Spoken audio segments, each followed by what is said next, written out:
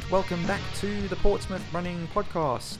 As always, I am your host, Daniel Del Piccolo, but sadly today your solo host because David Harvey cannot join us, but he promises that he will be back on the next show. He's probably either out long running or partying at Victorious Festival, like I'm sure many of you listeners out there have been doing this weekend. And I'm almost pretty certain there'll be a lot less long running happening this weekend, almost certainly. So before I go into what we've got coming up on this episode, I just wanted to take a little bit of time to tell the listeners out there about the Portsmouth Running Podcast video channel on YouTube, where Dave and I will be adding to the normal podcasts by bringing you some sometimes fun, sometimes semi-serious kind of running content, all via video. So please do head on over to the YouTube channel, find the Portsmouth Running Podcast on there, and if you can, please click the subscribe button. And after that, just enjoy the content. So I'm going to keep the introduction really short this week before we head on over to our segment and main interview for the week.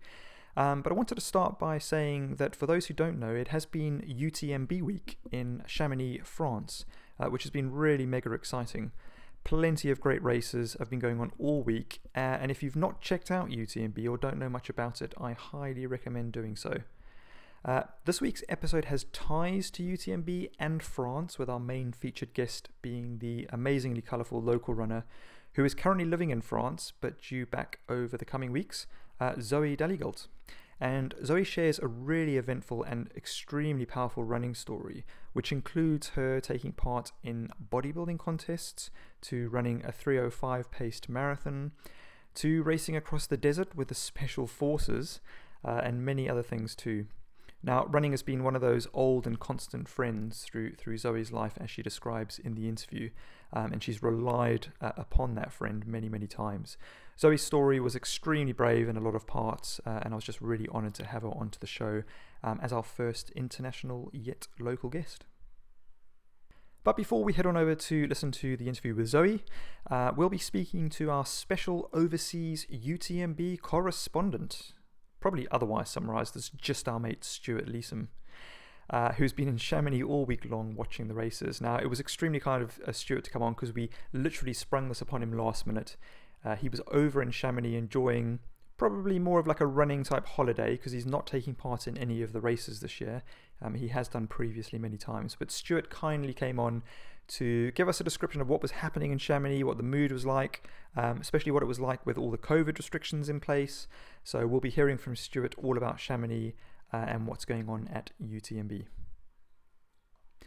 But to start with, there's a story which is really personal to me and something that I'm really pleased and actually extremely excited about to share with you all. Now, I've got to kind of set the tone of the story before I explain who my guest is. And it all starts back in 2019 when I went over to Chamonix to take part in the CCC, which is one of the races during UTMB week. And I had been running for about 50 kilometers and had stopped at an aid station in Switzerland called Champelac. I was running with my good friend Colin Reynolds, who has been a guest on this show I think over the first 5 episodes. I can't remember exactly which episode it was. A cracking interview. I highly recommend people go and listen to that. Anyhow, Colin and I had gone over to Chamonix to race in the CCC. As I said, we'd been having quite a good day. Done a couple of the climbs already, and there's 5 major climbs you have to do during the race. And I, after 50k, just had a complete and utter meltdown. I was feeling really sick, really tired. My legs just couldn't handle any more climbing. And I was literally ready to throw in the towel. So we'd stopped at this really busy aid station. There was plenty of tables about. It was hustle and bustle of people, runners coming in all the time. There was an announcer saying things. There was a table of food that you could get loads of stuff on. It was quite a busy kind of tent, or quite a large tent as well. And I remember saying to Colin, look, just press on. I cannot continue. I've had it. I gave him some of the stuff I had on me that he was going to use himself, and he literally, after a while of being really worried about me, I just said, look, just go. I'm gonna get the bus home. So with that, I put my head down on a table, and this is where the remarkable story starts, really. So a few months prior to this, I had been asked by Hoka One to join the Hoka Racer program, which I'd obviously accepted. I hadn't quite fully yet been integrated into the team. However, I remember sitting up from this table and just seeing the large Hoka One One label next to me, and there was somebody wearing a massive blue, kind of like a bright blue top with Hoka One One, and this guy was wearing a cap with Hoka as well, had a bag with Hoka, and I remember just kind of looking at him with kind of squinty eyes and just feeling a bit naff, and got chatting to him, and his name was Joseph Sibal, and Joseph was there crewing for a load of runners who had come over from Malaysia and the Philippines, and he had basically got a bag with him, so he basically had all the crew kit on him. And Joseph kind of spoke to me and said there was no way that he was going to let me throw in the towel. And I was thinking at the time, yeah, right, I literally cannot stomach anything. I can't drink water. I don't want anything to eat. And Joseph just said, just stay there. Don't go and hand your number in yet. I'm going to come back with some food. So he went off. He got some food, came back. I couldn't believe this. I mean, just absolutely kindness, and just never experienced anything like that in a race before. I mean, runners are normally really kind, but this was just going out of his way. This is I'm a complete stranger to him. Probably didn't smell very good at the time, and wasn't very happy. But he came back with a bowl of soup. I had that. Joseph then starts rummaging around his bags, and he gets me out a plastic bag, fills it with rice, some sausages with some really nice sauce, and he just basically forced me to eat the food while talking to me. And I went on to finish that race purely from that moment, from speaking to Joseph, and obviously I'd had a little bit of rest as well since Colin had left, so that kind of made me feel a bit better. But it was all kind of up to Joseph that I basically walked out of that aid station and finished the CCC, which really did just turn my race around, because I was literally ready to finish. And I've kept in touch with Joseph. I found him on Facebook, added him as a friend a couple of years ago. And I just thought, you know what, with UTMB back this year, and with it being UTMB week, I got in touch with Joseph and asked him if he would join me on the show to have a chat with me. And it's the first time that we've actually got to speak to each other voice to voice. So we had an amazing video chat together over WebEx, and I'd really like to share that story with you, because I think it's just kind of shows how kind people can be to each other. Two humans who don't know each other, just having that experience and having such an impact on each other's lives. So it was fantastic. And Joseph's such a humble runner himself. He's an ultra runner himself. He's done UTMB a few times. And yeah, it was just fabulous to kind of touch base with him again. And I love to share that story. So we're going to head on over and start with that. I hope you guys enjoy it. It's really kind of heartwarming and quite special. And what I do have to say first is that Joseph asked me to just let and remind you that English is not his first language. The interview, he spoke perfectly fine, so you should be able to understand everything. But yeah, just wanted to kind of let you know. So I'm going to head on over there now, and we'll lead straight into Stuart Leesom's take on UTMB after that. And then we'll finish with our main featured guest interview with Zoe Dali-Galt. So thank you for tuning in, everyone. Thank you for listening and supporting the show.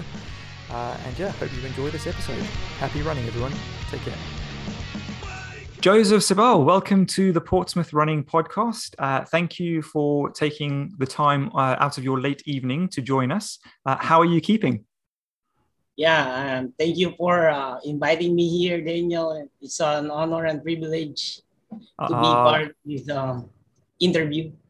Brilliant. I'm doing fine anyway. Excellent. And you know what? It's the honor and privilege is all mine, Joseph, because this story is all about how you helped me through my race back in 2019. So I'm so grateful that you've taken the time and agreed to come onto the show. So thank you so much as well. Now, Joseph, because it's UTMB week, I thought it would be good to discuss the topic of how, I guess, humans who don't know each other, strangers, runners, competitors during these races all help each other through these events. Because you really did save my race that day. And I know you always say to me, Daniel, you did the work. It's all you. But I don't think that's all the truth, really. I know I did the running, but you really helped pull me through that race. So I would love to chat to you about UTMB that year, and also just say a big thank you for helping me 2 years ago in Switzerland, and also to ask you your memories of that night, what you remember as well. But before we do that, I was going to ask you, Joseph, you are a long distance runner yourself? Yeah, I did running 100 miles before. I even joined Tour de Giants, but I DNF somewhere around 100 kilometers due to stomach problems. And prior to that, I did a couple of 100 miles road runs. Okay, and you finished those ones, yeah? Yeah.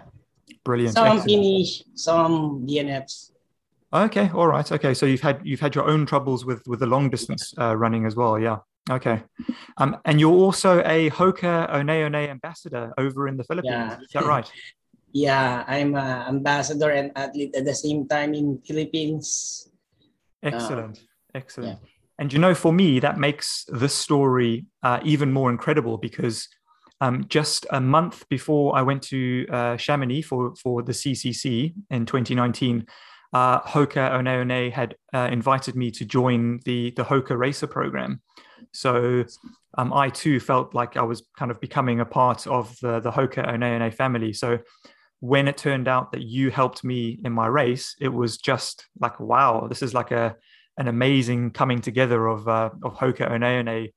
Humans of Hoka, I guess is the good tagline to use for this. Yeah. Yeah, so it was really good. So Joseph, I've got to ask you first because we're both Hoka fans and obviously part of the Hoka family. What are your favorite current Hokas? Have you tried the Clifton Eights or the new Zenal yet?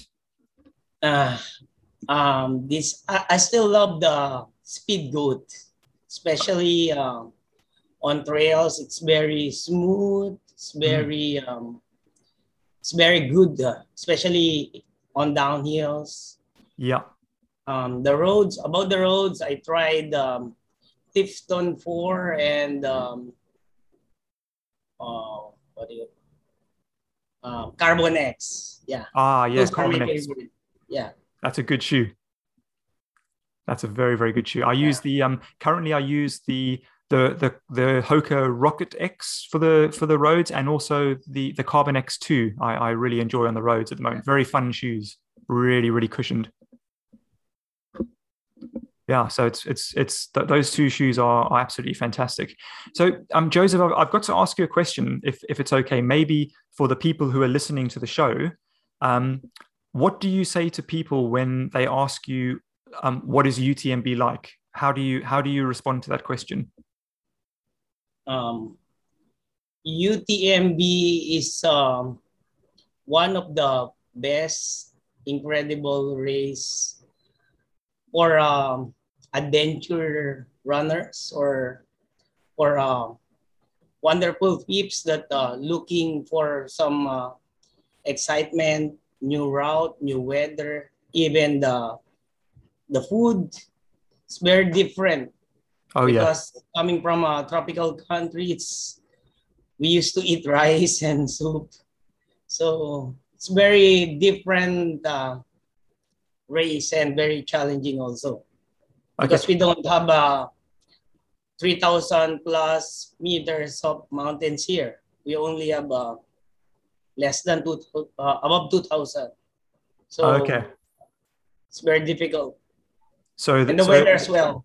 Yeah, so lots of challenges for you. So food wise, drink wise, I guess it's a major change for you to fly over to UTMB. You've got the weather differences, the food, the nutrition, all the different options at the aid stations. Very, very different food, huh? Yeah, amazing. How many times have you been to UTMB week?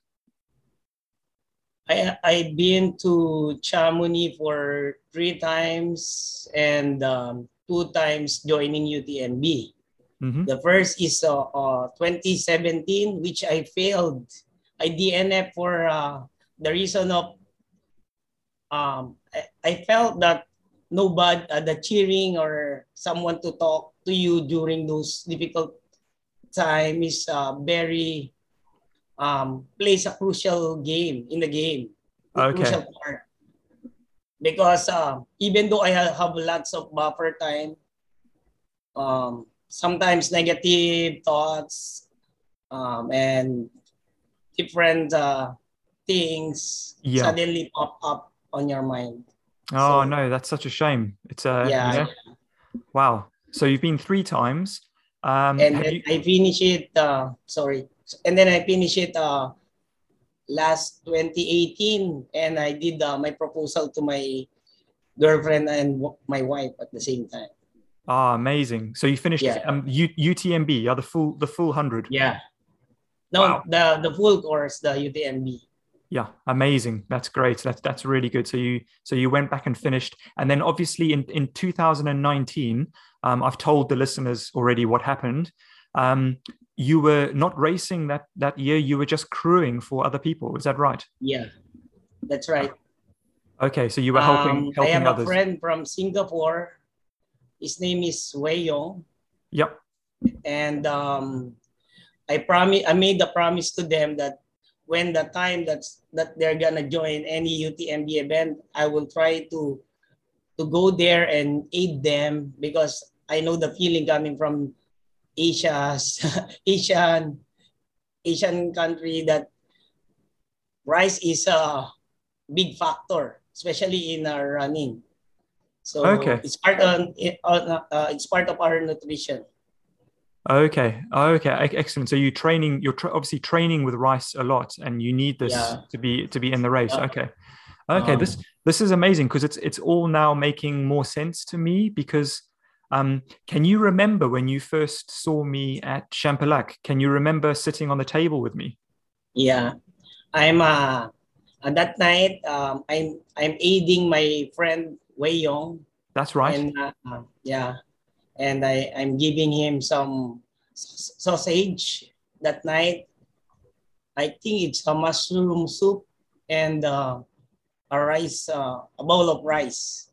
Yeah. So typically for a runner, you only just eat a small portion. So I prepared a lot of rice meals. So when I saw you sitting next to him and wearing at the same time Hoka apparel, and I thought that during my time I was down and nobody's talking to me or cheering me or giving me positive insights or you can still make it because you have a lot of buffer time. Yeah. So I tried to talk and offer some food at first. I asked you if you like to if you want some sausage. And then Right. at first you hesitated because you don't know me. And then after a while, we got this warm stare and lace and okay, I'll try the sausage and then everything's magical at that night that you really love the sausage and you even ask for an extra one. And then yeah. I, So amazing. yeah, Amazing. yeah. And then while you're eating, I told you you can still make it. You're still fresh. I think you're only tired. You should eat whenever you feel hungry or if you're tired, just sit and relax and calm and go on because that's the challenge of trail running. Yeah. Sometimes our mind is occupied by the the thoughts of give up or Yeah. our inner demons that telling us you can do this anymore. You're all exhausted. You're fatigued.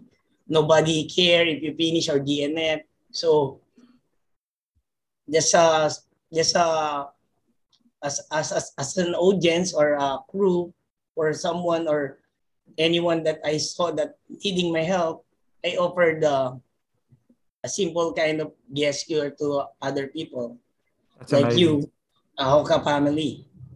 Yeah, that's amazing.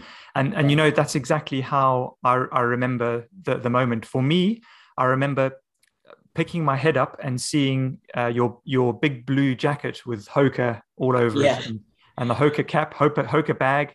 And yeah, it was like a big shining light from the heavens come down. Like, oh, so I remember speaking to you a little bit. I didn't want to eat any food, but you also, I don't know if you remember, you also got up and went and got me some soup from the yeah, aid station as well. I yeah, remember you came back, and you know what, you were just very, very attentive to me. You were very positive, giving me all the right advice to eat. And honestly, I remember those sausages. They were so good. I don't know what was in that sauce, but it was delicious. And also, you gave me a bag to take away with. You gave me something to take with me in my pouch, which I could use at the aid stations that were coming. And I did. I used those all the way to the end. Yeah. It was amazing. I hope you didn't give me some other runner's food, just in case. No, no, no. You had plenty of supplies. Yeah, I get plenty of supply. That's amazing. That's amazing. Listen, I went on to finish the race in under 24 hours, which is what I wanted.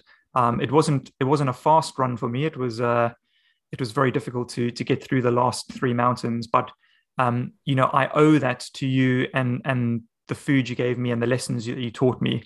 And each time I now go into a race, all my thoughts all go back to that moment when you kind of helped me, and I realized that just a little bit of rest and some food can really change your race.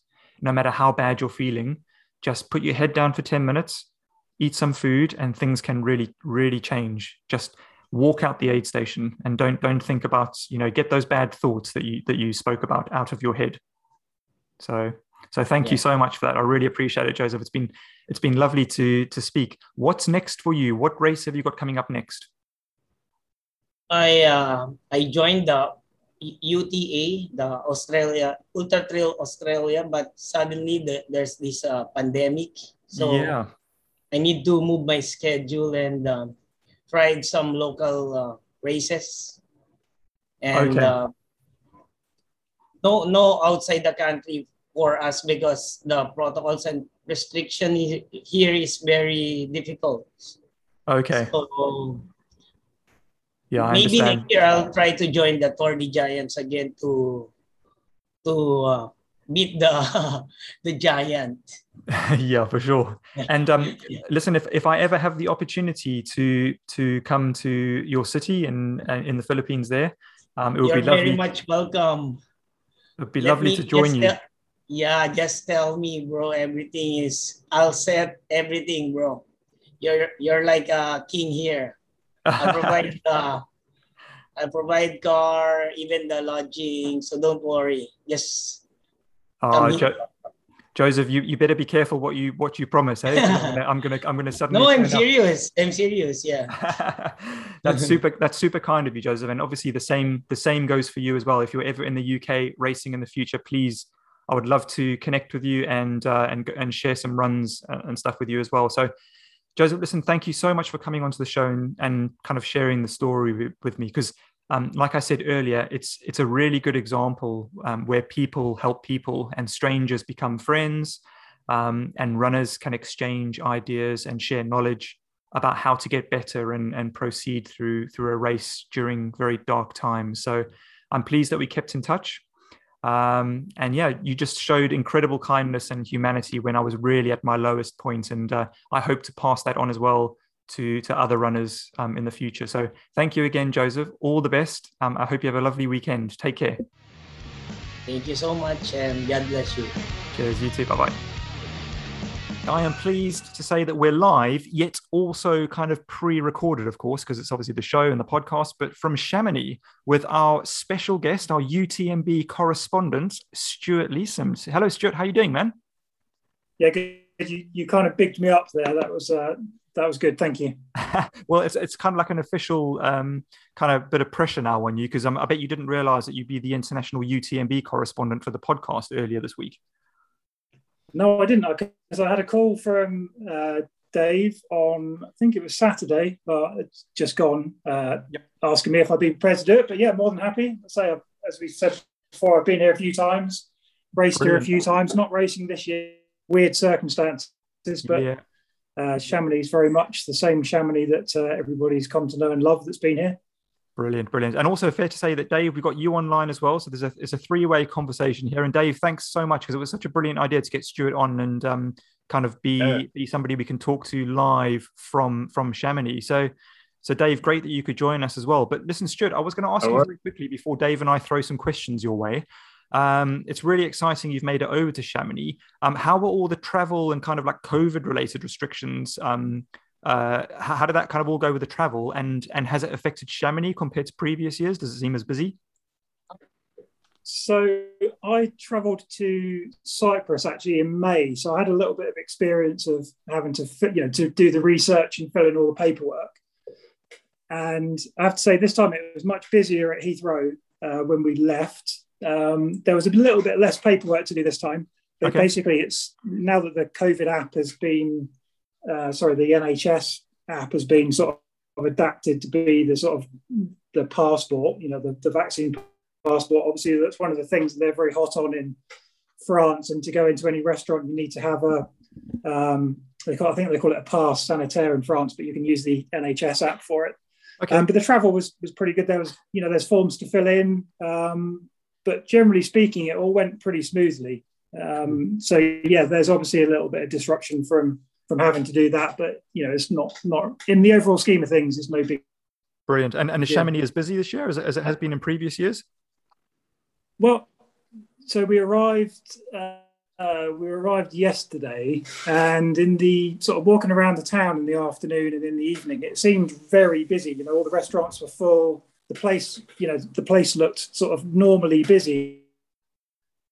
Who I know in Moody's from years before. Moody's is a coffee shop, and a lot of the international runners go through there. A lot of the American runners go through there, and obviously Ian's local. And he said that the official numbers for Chamonix for this week are expected to be 25% down on a normal week, UTMB week. But it still feels quite busy. But then I went to the expo earlier, and that seemed sort of fairly quiet. But having said that, the expo tends to be sort of busy around when they get the top runners in to do signings and stuff. So it might just be that there wasn't anybody of note that was there doing that at the time. Yeah, brilliant. Now listen, onto the running.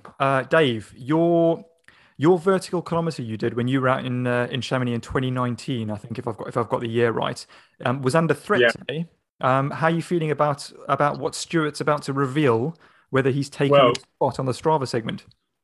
Well, I already know what's happened, and I'm shocked and stunned. I'm obviously emotional and upset by what has happened this morning. But congratulations to Stuart. But I must add that I did it the day after a 6-hour run and at the start of another 6-hour run. So, I'm just going to put that in there. Excuses, Dave, excuses. So Stuart, you did this VK. Can you explain to people, I guess, what a VK is and just in case they don't know? Yeah, so the VK is a vertical kilometre, which I think is a race series. I don't know if it's a race series in its own right. I think it is. But yeah, there's a load of vertical kilometre races across the world, and basically it's a race whereby you basically just do 1,000 meters of vertical gain, so it can be over a variety of distances. But I think Chamonix is the shortest one in the world. I'm not entirely sure. There might be steeper ones. Not surprised. But I think the route's 1.4 miles. Sorry, I do miles. So what's that? A couple of kilometers, maybe? Yeah, a couple of kilometers. Yeah. But it gains it gains 1,000 meters over that 1.4 miles, and it starts at the bottom of the Plan Prats cable car and basically just goes up underneath it, in fact, and it's just basically just switchbacks. But towards the top, it gets very steep, very technical. And I was saying to Dave earlier, when we've done it in the past, we've done it. You basically, it's just open to the public. It's actually a race series, but obviously it's a Strava segment as well. But there are signs up saying that it's dangerous and technical for this year. For sure. So there's signs. As those signs are new, it also says obviously just be careful. I think on Strava of the weather conditions. But today's been really nice. It was quite cool this morning. It's sunny. It gets the sun in the morning, so it was quite warm. But it's just a very, very steep, very technical run. Okay. This is the second time you've done it.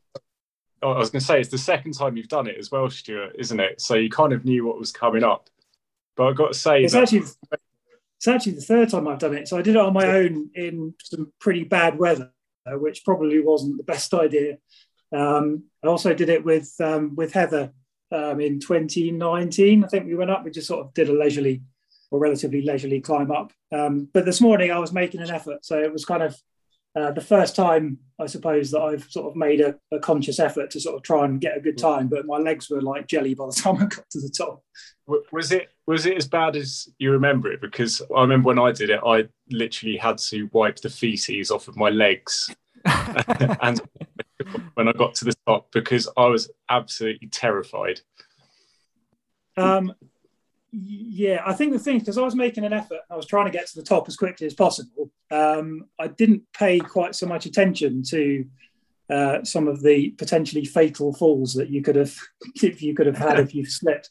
But I think that because I decided to come down on the cable car rather than run down. My original plan was to run down, but I decided in the end I'll take the cable car down, just because I didn't want to ruin my legs too much on the first day here and then ruin the rest of the trip.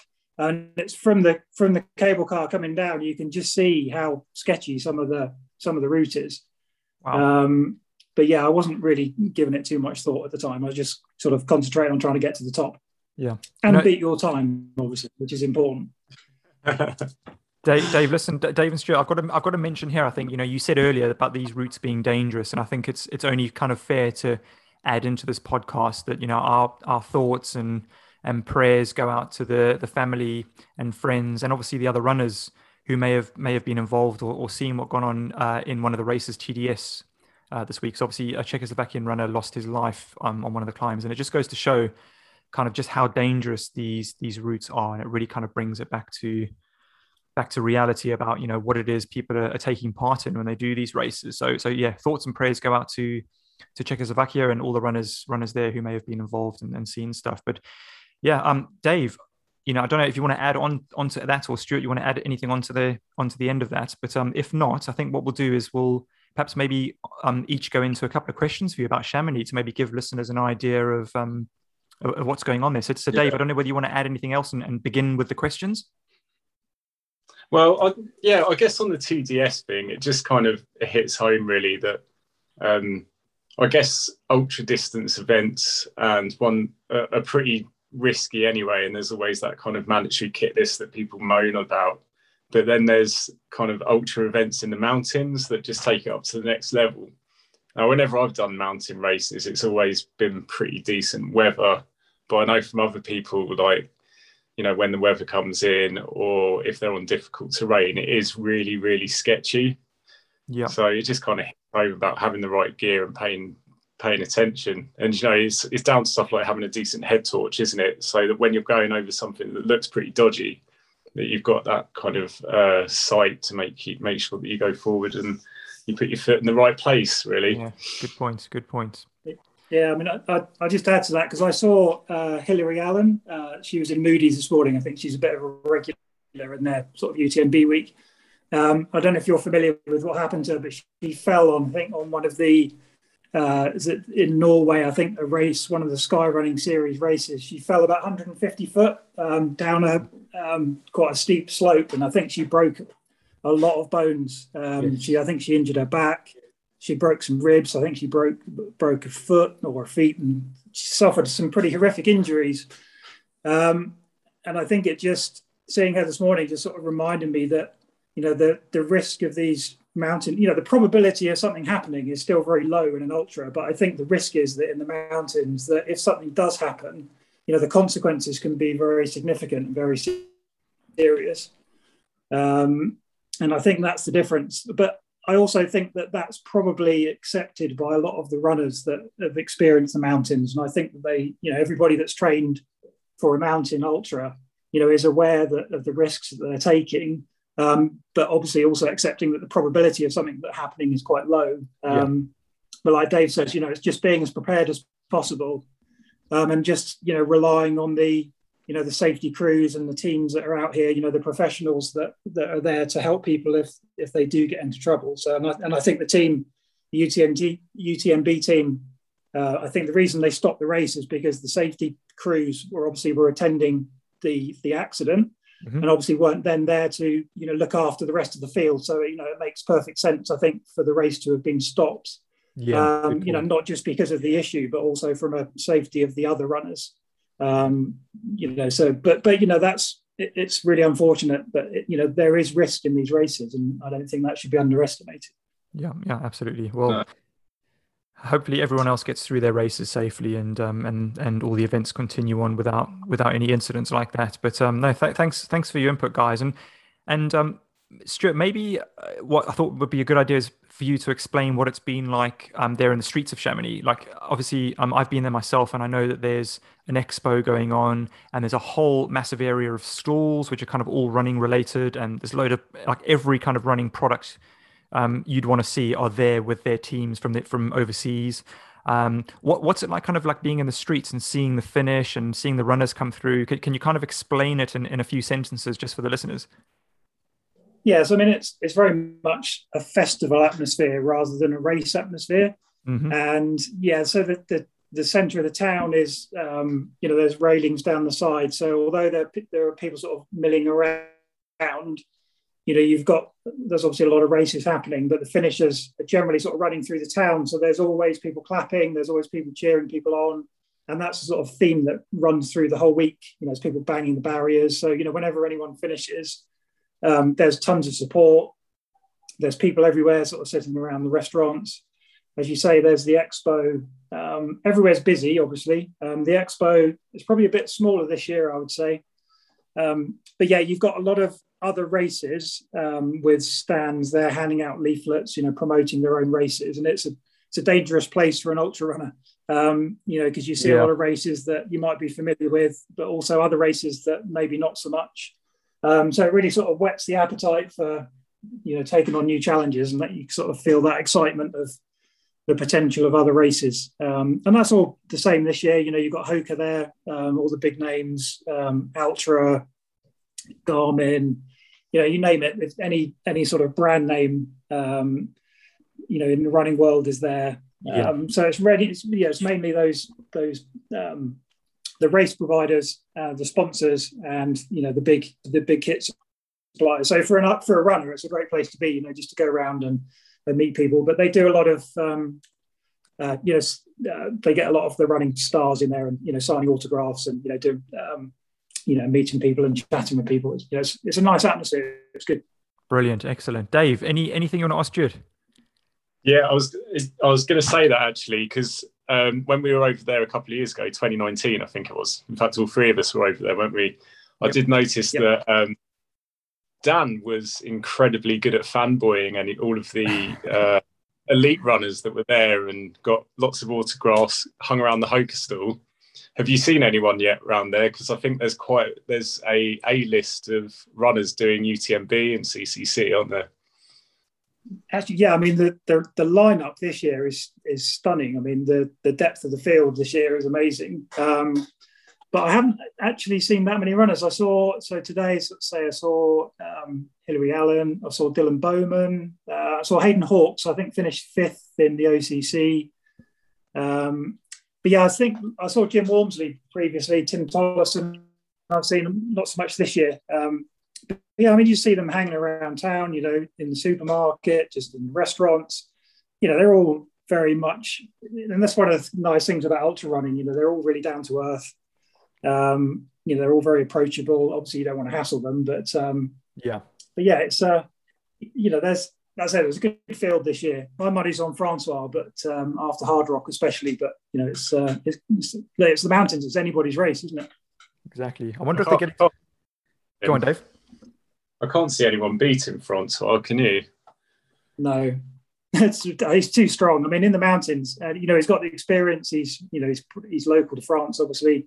He knows these types of mountains, and as strong as some of the other runners are, Tim Tollison, Jim Walmsley, there's some very strong other mountain runners in there. Pau Capel, they're all very good, but could they challenge Francois? I'm not sure. I mean, he said he thinks he could have gone a little bit faster at Hard Rock. I mean, he already set a crazy time. He's already run a crazy time at UTMB. He's got to be the man for the, he's got to be the favourite, isn't he? I think he is, but we'll see. Jim's a strong runner. He could put up a good challenge, and like I say, anything can happen. So who knows? Weird weather could shake things up a bit.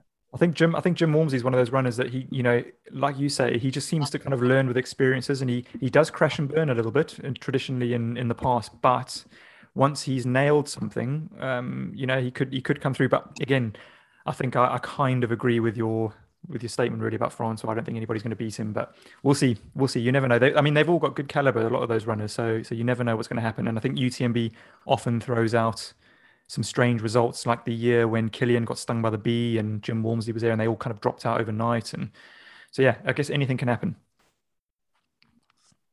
Which is yeah, good. and the other thing I'll add is that the coverage of the race is it's the best coverage that you'll see of any race on the ultra circuit.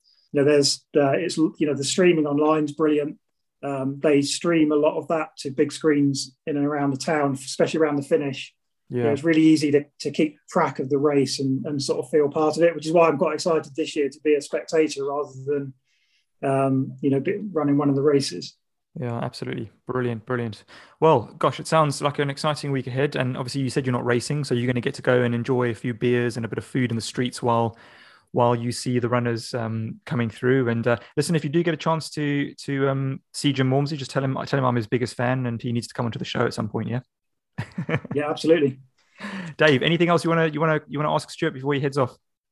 Yeah, I've got a couple of really important Chamonix specific questions. Go on.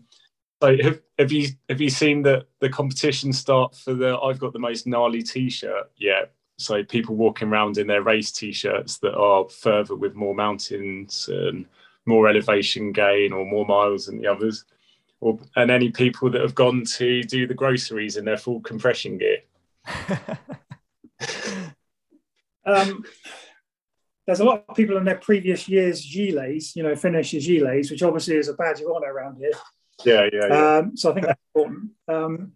But yeah, I mean, there's always the I haven't seen any Centurion t-shirts yet this year, but I mean, there's normally some of those kicking around. But I mean, I guess they're fairly sort of fairly insignificant in the overall scheme of world mountain ultras, aren't they?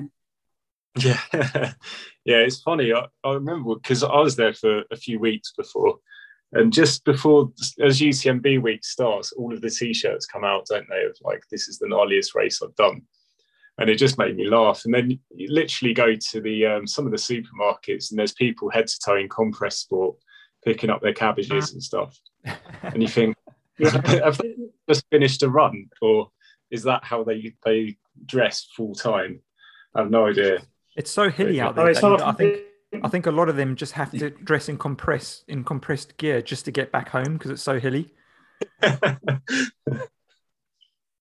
Yeah, I mean, it's hard for me to comment on the compressed sports stuff because I've got some of that in my running wardrobe, Dave. And in fact, when I put my top on this morning, Gillian asked me whether they had it in my size because obviously the one I had on was obviously a bit snug. Is that because of all the ice creams? Definitely down to the ice creams. That's absolutely. But then that you asked me to do some research into ice creams, so I was just doing what you asked me. And which is the best ice cream in Chamonix then, Stuart? Go on before we head off. Well, I think there's a place called Chamonix, which is nice. That seems to be frequented by the top ultra runners. I've seen Jim Walmsley in there. He was buying ice cream, so a lot of the American runners go there. So I mean, that's got to be a tick in their box, isn't it? But I think Dave was preferring the Chez Ricard. I think last time he was here. So yeah, maybe Dave knows something that we don't. Okay, well maybe we can all get out there at some point again, and we'll go on a big ice cream hunt around Chamonix and to see if we can find the best one. There is no better place. Work. Go on, Dave. I said there's no better place in the world for ice creams than Chamonix. Brilliant. Excellent. Listen, Stuart, thank you so much for coming on. I really appreciate you taking the time to stay indoors, get out there and participate and get cheering on all the runners that come through the finish. I know you're going to have a brilliant weekend. We're going to be watching remotely and hopefully all the listeners who are interested in UTMB week will do the same because, yeah, it's a spectacular event, just an amazing place and just what a gem in the world that week is. It's just remarkable. So enjoy, have fun. Thanks again. Dave, any final words? No, I'm good, man. Thank you. It's been great. Yeah, my pleasure. Thank you very much. All the best, Stuart. Take care. Cheers. Cheers. Thank you. I am pleased to welcome onto this week's show local but also international living Portsmouth resident Zoe Daligalt. Zoe is a runner based in Portsmouth, currently residing in the south of France, but due to be back soon running the streets of Portsmouth. Zoe, a very warm welcome to you from myself at the Portsmouth Running Podcast. How are you keeping this week? Oh, hello. So thank you. Yeah, this week, well, I'm very happy this morning because I had my whole body cancer scan and got the all clear. So I'm all good for another 6 months.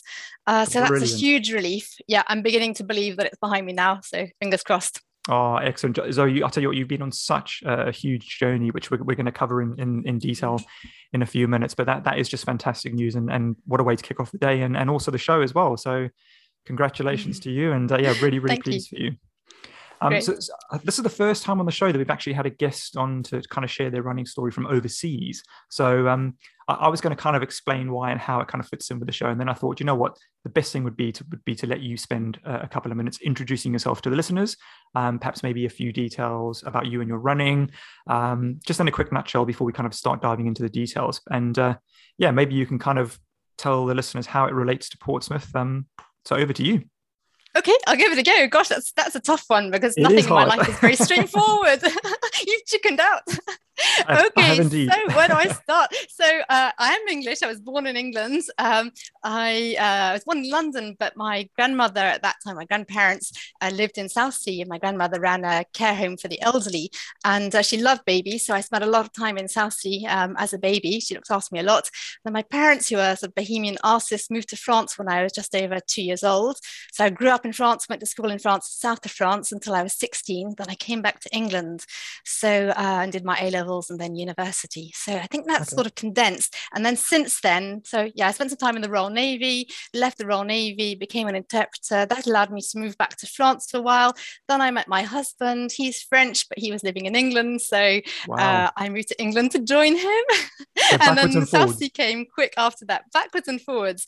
Yeah, sorry, that's really complicated. You get an idea. It's kind of a 50-50 mix of everything. Yeah, I think I like it best summarized as France, UK, France, UK, France, UK, UK, France, or something like that. I'm probably ongoing like that, yes.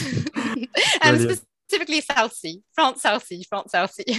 Okay, and you're clearly a runner, obviously, otherwise you wouldn't be on the show. And what kind of like running distances do you do? Well, these days I don't do much. These days I go out and do a easy 5 miles. That's about it. Every other day, or as often as my health and various other issues permit. But I used to enjoy, I suppose, the half marathon distance was my best distance. Those are the races I really enjoyed. Stretched up to a marathon distance, which I never actually did kind of my full own will. I sort of fell into just doing full marathons without really meaning to. Okay. Interesting. So yeah, full marathon without really kind of aiming at it. So we'll find out all about that in a second. But that's fantastic. That at least kind of gives people a little bit of an idea on how to place you and why the overseas connection in Portsmouth. So that's great. So thanks for doing that. You've been a long time listener of the show, because I know you do send me the occasional message saying really enjoyed that show and stuff. So that's really great. And actually, I've got to say thanks as well, because you've told a couple of friends in France about the show who have been listening as well. So we do actually have people overseas listening to Dave and I making a fool of ourselves. You have an international audience, absolutely. That's brilliant. Thanks so much. I also kind of want to say as well that obviously we became neighbors a few years back. We've known you guys kind of over the wall and got to know you over the years and stuff like that. And obviously once we initially met, lo and behold, turned out you were a runner as well, which I think is pretty much where all of our conversations thereafter kind of directed towards. Absolutely. Yes. Yeah. And it's also just happened to be a particularly intense period of our life then. So yes, you've been able to keep track of the last hectic few years. Exactly. And what a hectic few years it has definitely been. But Zoe, I also wanted to say at the beginning here that honestly, you're one of the most colorful runners that I've ever met. And you've had so many like really interesting running experiences that you've shared with us kind of like over the years, and with myself as well. And the things I find out about you all the time always amaze me. I mean, you always come up with an incredible story of something, you've experienced kind of growing up or with your job and stuff. And, an example of that would be like, like running with the special forces teams across deserts and beating them, I would say. Your exciting and I think probably fair to say really stressful job as a translator, being a competitive bodybuilder, and also I think you recently did some work at the Cannes Film Festival. Can you tell us a little bit about that maybe? That's right. So working in France, the periods I've lived in France and where I'm at the moment, I'm near Cannes. So every year there's the Cannes Film Festival, and I did that a few times in the past.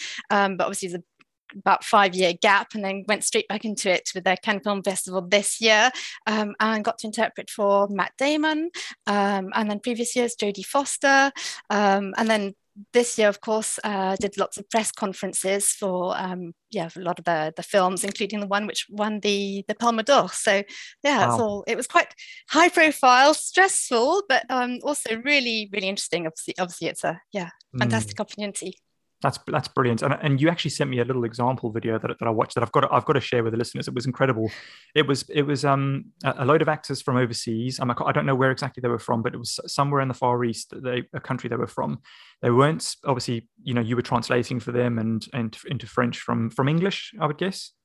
Yes, that's right. Oh yeah, so that'll be the Japanese film Drive My Car. That's right. Yeah. That's wow. Right. I mean, it just looked really pretty intense and stressful, because it's all live, I assume, with perhaps maybe a 30-second or minute delay. Yeah, it's all live, and the delay is just because you basically have to have heard a chunk of sentence that makes a sense. It's got a noun, a verb, an object in it before you can actually start saying anything. And often you need to completely reverse the grammar of the sentence, going from French into English or the other way around. Oh my goodness! And so you have to have that time delay. So you're listening with one ear and then listening to yourself speak with another ear, something which was said about 20 seconds ago. And the case of the film that you're talking about, we had to go through a Japanese to French interpreter, because obviously I don't understand any Japanese and everyone was speaking Japanese. So I was listening to the Japanese to French interpreters and putting their French into English. So that adds an extra 20-second delay. So you end up really quite a long way behind. Yeah, wow, that's incredible. I do also have to ask, did you tell Matt Damon about the show? No, I didn't. No, I didn't think of that. Oh, didn't have running on my mind at that moment. Funny enough. Next time. I'm only kidding. Listen, Zoe. I thought, like, perhaps, with the timeline of the show and talking about your running and story stuff, I thought it would be like a really good idea maybe to give listeners an idea of kind of like your last couple of years, because it's obviously a big part of your story and obviously affected the running a lot. But you touched on earlier that you've been given the all clear today, which is fantastic news for your cancer. But I thought maybe it would be a good idea to describe to the listeners what exactly is kind of you've gone through over the last couple of years. So what health issues sprouted up and how it kind of affected you and obviously your running and everything like that. Mm-hmm. Okay, I'll give it a go. That's another challenge. Big question. Yes. It kind of runs a bit like one of those fortunately, unfortunately jokes. I don't know if you know that. I used to be a fan of that when I was a child. So yeah, I suppose it all really was started. I'll start with when I had my son, which was now 4 years ago. I had a really horrible delivery and ended up very badly injured from it. So basically I had all my pelvic organs ripped out front and back. Was told I should never run again, because obviously everything was falling out. Half my pelvic floors ripped out, unrepairable, etc. Wow. Obviously had a lot of issues affecting my dignity and so on. Really not great. And on a daily basis, it would take me about an hour and a half, maybe sometimes 2 hours to manage just daily functions of going to the toilet. So not fun. Yeah. So I mean, I also just want to sorry interrupt you here just to say, thank you for sharing this. I think it's like really super important to be able to talk about these things openly. So you're incredibly brave coming on here and talking about this as well. So I really appreciate it, and it's I just think it's interesting and good to talk about. Thank you. Yes, not many people talk about birth injuries. It's sort of a bit of a taboo subject. I mean, I was not usually as bad as what I got. I was particularly unlucky. I'm very petite, so that's something that obviously the listeners, not having visual, can't see. And you mentioned, some bit of bodybuilding thrown in there and so on. I'm the last person in the world who looks like someone who's ever done a bodybuilding competition. I'm, 5'2" and weigh, I'll mix my measures here, 48 kilos. That's what, about 7.5 stone or something. So So I think that had something to do with that. Which is why it was surprising when you told us. Yeah, exactly. That's one of the reasons why I did it. That's kind of why it's sort of almost, I like that kind of challenge of doing something that's just completely ridiculous given my build and my physique. And also just, I think generally the way I come across doesn't fit. Yeah. Well, I'm sorry to interrupt you. Please do carry on with your story. Yeah. Anyway, so I eventually got lots of opinions, lots of doctors, and everything was just dragging on. And I thought, just sort it, I'm going to go and have a go at running. And sure enough, the first few times, everything felt like it's going to fall out.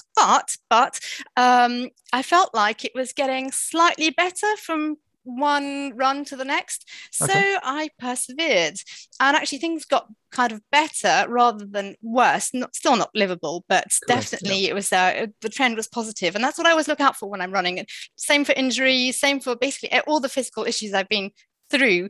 And whenever people have said, oh, you shouldn't run, I've always thought, well, I'm just going to try it, and I'll make my own judgment as to which way it's going based on a kind of trend. I really respect that kind of method of yours, because I do operate in the same kind of way as well. So yeah, carry on.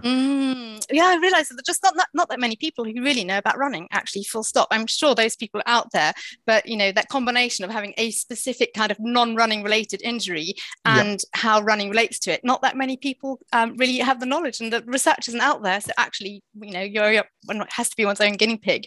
So anyway, I was just kind of beginning to get sort of quite back into running and enjoying it again when I had a diagnosis of stage 3 melanoma. Wow. So that's, I initially thought, skin cancer, what's the issue with that? It's just a mole, just take it out. But I really had, I suppose in a way, the good fortune not to know anything about cancer, because none of my family had ever been affected, and no one who was close to me. And that's when I realized, no, if it spread to the lymph nodes, which it had in my case, so a stage 3 in the neck and the armpit, that's a whole different kettle of fish, because melanoma is very aggressive. It likes to spread. It's resistant to chemotherapy. So the only weapon in the only weapon in the box is immunotherapy. And it actually turns out I have a history of autoimmune disease, and my father is very, very poorly with autoimmune disease. And so that makes the risks of the immunotherapy sending my immune system completely haywire and causing me completely horrible, incurable disease the rest of my life really high. Yeah. So that was a really tough decision to make as to whether I felt it was worth risking immunotherapy or not, given that it was adjuvant therapy. The idea is that they hope they've got all the cancer out through surgery, but they can't be sure. Only time will tell. And it's basically a 50-50 chance whether it comes back or not. So I thought, well, I'm going to take my 50% chance, and I'll take the immunotherapy if I get to stage 4. So if I get distant metastases. But yes, I'm 2 years down the line now, and a clear cancer scan as of today. So that's cool. It looks like my bet might be working out. I've got to wait 5 years in total from the beginning to feel that I've actually got it behind me, for sure. But okay. Is this your first year now that you've had to clear? 2 years. 2 years since the melanoma up. Yes, so that's now looking pretty good. I'm beginning to, as of today, feel kind of quite confident. Brilliant. Of course, you can't tell. There's a reason why they give you all these 6 monthly scans, up to 5 years. But so I was unlucky in that was number 1 cancer. Then came along number 2 cancer. Yeah. So in the process of obviously the first whole body scan I had, looking to stage my melanoma, they found a kidney tumor, but that was a whole different kettle of fish, but I won't go into. But it was an aggressive, very rare form of kidney cancer, and the NHS was sadly intent on misdiagnosing it, and eventually it had me literally running off to France with the rest of my family, my husband and my son. Just before COVID, just before COVID, literally, it was in February 2019, and my operation happened the day. So the operation to remove the tumor and remove half of my kidney took place in France the very day of lockdown. Wow. So it was all very stressful because the staff in the hospital were completely stressed out of their minds. The hospital had been turned upside down. All the wards were closed, and I didn't have the normal specialist nurses you were meant to have. They were orthopedic nurses because everyone had been. Their teams have been all shifted in order to make to give priority, obviously, to COVID patients. And Yeah, wow. It was not the most pleasant of experiences, but the actual operation itself went well. But the timing, yes. But I was very lucky. And yes, yeah. Wow. And Zoe, are you running now relatively pain-free since all your operations and all clears and stuff? Are you at the moment, or have you got no? No, sadly, it's problematic. Yeah, it's really hard. So it's feeling kind of never ending. But I run because I enjoy it. And so how can I put it? It's. I think I'd like to maybe step in here and just say that I remember you writing when you kind of sent me your story, saying that running kind of, it has a way of making you feel invincible, doesn't it? It's absolutely when you're flying over the land and just embracing the nature around you, the fresh air, the feeling of moving over the earth, and pressing your feet on the ground it does make you feel like Superman or Superwoman. It does, absolutely. Yes, you put it so well. Yes, it's exactly that. It makes you feel really alive in a very positive way. And I come back from the run and I feel, I can do this, despite the pain, despite all the unanswered questions still about, for my ongoing health issues, which we haven't fully covered yet. It's exactly that feeling of invincibility, and the fact that it's something that brings back lots of positive memories for me, because it's always kept me going when in the rough times. It's been like a really good, steady friend from way back from my teenage years. It's also been a hard taskmaster, so it's been a bit of a double-edged sword. But it almost perhaps like a relationship can be, where there can be a tug of war as to who as a kind of the power balance. I just thought of that. It feels like a long-standing relationship that's kind of where I've come out on, it's come out positive. That's amazing.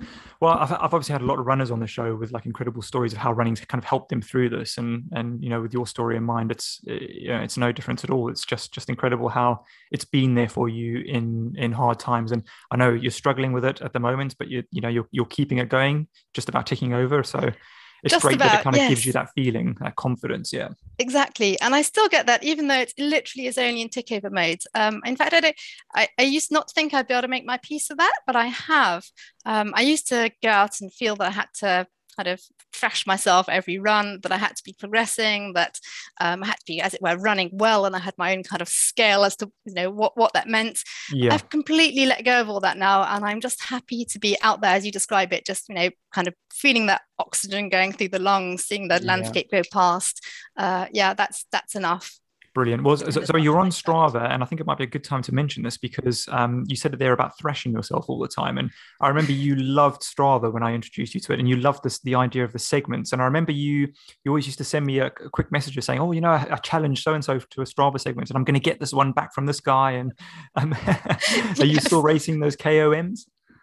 No, I'm not. No, I'm nowhere near. But I would like to get back to doing that, because I love the fun aspects of it. I think there's a lot of people are very anti being competitive, and to me, there's a healthy and unhealthy ways of being competitive. I think the unhealthy way of being competitive is when your kind of sense of self-worth is tied up with how you're doing relative to other people, and that's very unhealthy. But I think there's a healthy competitivity where you are just literally like a child wants to go out and run next to another child and see who can get to their tree trunk fastest. It's just literally fun and childlike. And that's the bit that I like, and that's what I like on Strava, because it feels very game like. Absolutely. You hit the nail on the head there with that comparison between two kids running for a tree type thing. It's just, that is kind of exactly how I see it, which is such a good way of putting it. Yeah, it's a way of just egging each other on to do your best. And also, when you look at how sort of professional athletes are out in the field of competition, often they say they often thank each other at the end of the race. Yes. I remember someone being interviewed and saying, well, they thank them because had it not been for the other competitors out there in the field, they wouldn't have been able to run their best. You need the other people there to everyone's pushing everyone else to do their best. And at the end of the day, it's a race against yourself. It's a race against, how well you can do. And, it's an end result of all the training and injuries and everything that's gone into it. And you're not really out there actually kind of against other people. You're all kind of encouraging each other in a way to go out there and give your best. I don't know if that makes sense. The positiveness that running installs is phenomenal. Really, it really is. It's unlike any other sport. So yeah, maybe a good way to describe it and the reasons behind it and stuff. So yeah, I thought perhaps maybe we talk a little bit about you growing up in France and kind of when running first, I guess, started for you, and when you noticed you had a knack for the endurance running. Because I believe the story you sent me, you ran your first half marathon at the age of 15. Didn't quite go to plan. Not quite. No, so I wanted to with my friend Agnes. So Agnes and I were both at school when it came to the 20-minute running endurance kind of thing that we had to do. Both would just come out sort of way ahead of everyone else, boys and girls all together, for no particular good reason. And we were neighbours. And Agnes's mother used to run a bit, so we kind of knew that running sort of was a thing. And so Agnes came to me one day and said, there's a half marathon on locally. We should go and have a go at doing this. So we sort of trained a little bit. I'm not quite sure what that meant. I think that was just like a couple of laps around the block. We had no real idea what training for a half marathon actually meant. And then it actually turned out that that the minimum age for entry was 16, and we must have been about 14 or something at that time. So yeah, we were gutted. I don't know what would have happened had we been able to do it. I don't know. Wow. But even 16 is quite young, I guess, these days to be entering a half marathon. I don't know what the minimum age limit is for a half marathon in the UK, but I think it's probably 18, I would guess. Is it? I don't know. A lot of, because I do a bit of bouldering as well, and in competition climbing, the adult climbing competitions are from age 16 upwards. Okay. So... I'm not sure. It is interesting. I'll have to go and look that up and check it. But what age were you when you left France then and moved to the UK? Because we've already touched on the fact that you've been back and forth between the UK and France. How was that for you? So I was 16, and it was super hard. My mother suddenly got a job in America, so she shot off across the Atlantic, and I ended up living in quite difficult conditions with my father in London. Quite difficult is an understatement. I won't go into details, but I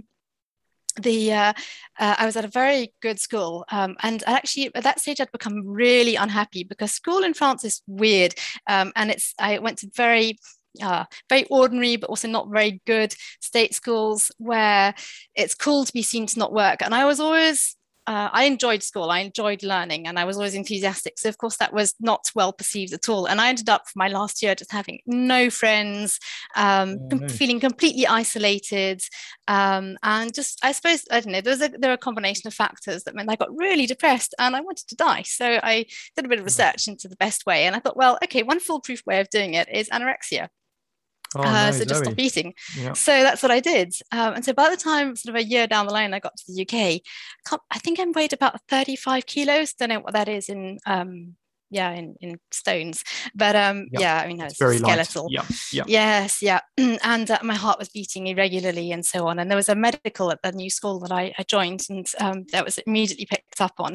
But they were really unpleasant about it. Instead of asking me, what might be wrong or what's just happened or so on, it was straight into, you a spoilt kind of, spoilt girl who spent too much time looking at magazines and has, body image issues. And that couldn't have been further from the truth.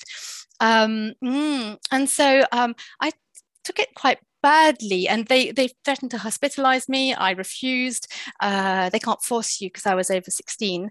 But anyway, what they did manage to do was I had to have all my meals with the teacher's table. I had to be weighed every single day. It was all very intrusive and there was no empathy. There was no questions, nothing. And yet I could have really done with help at that stage, but I wasn't being given help of the kind I needed.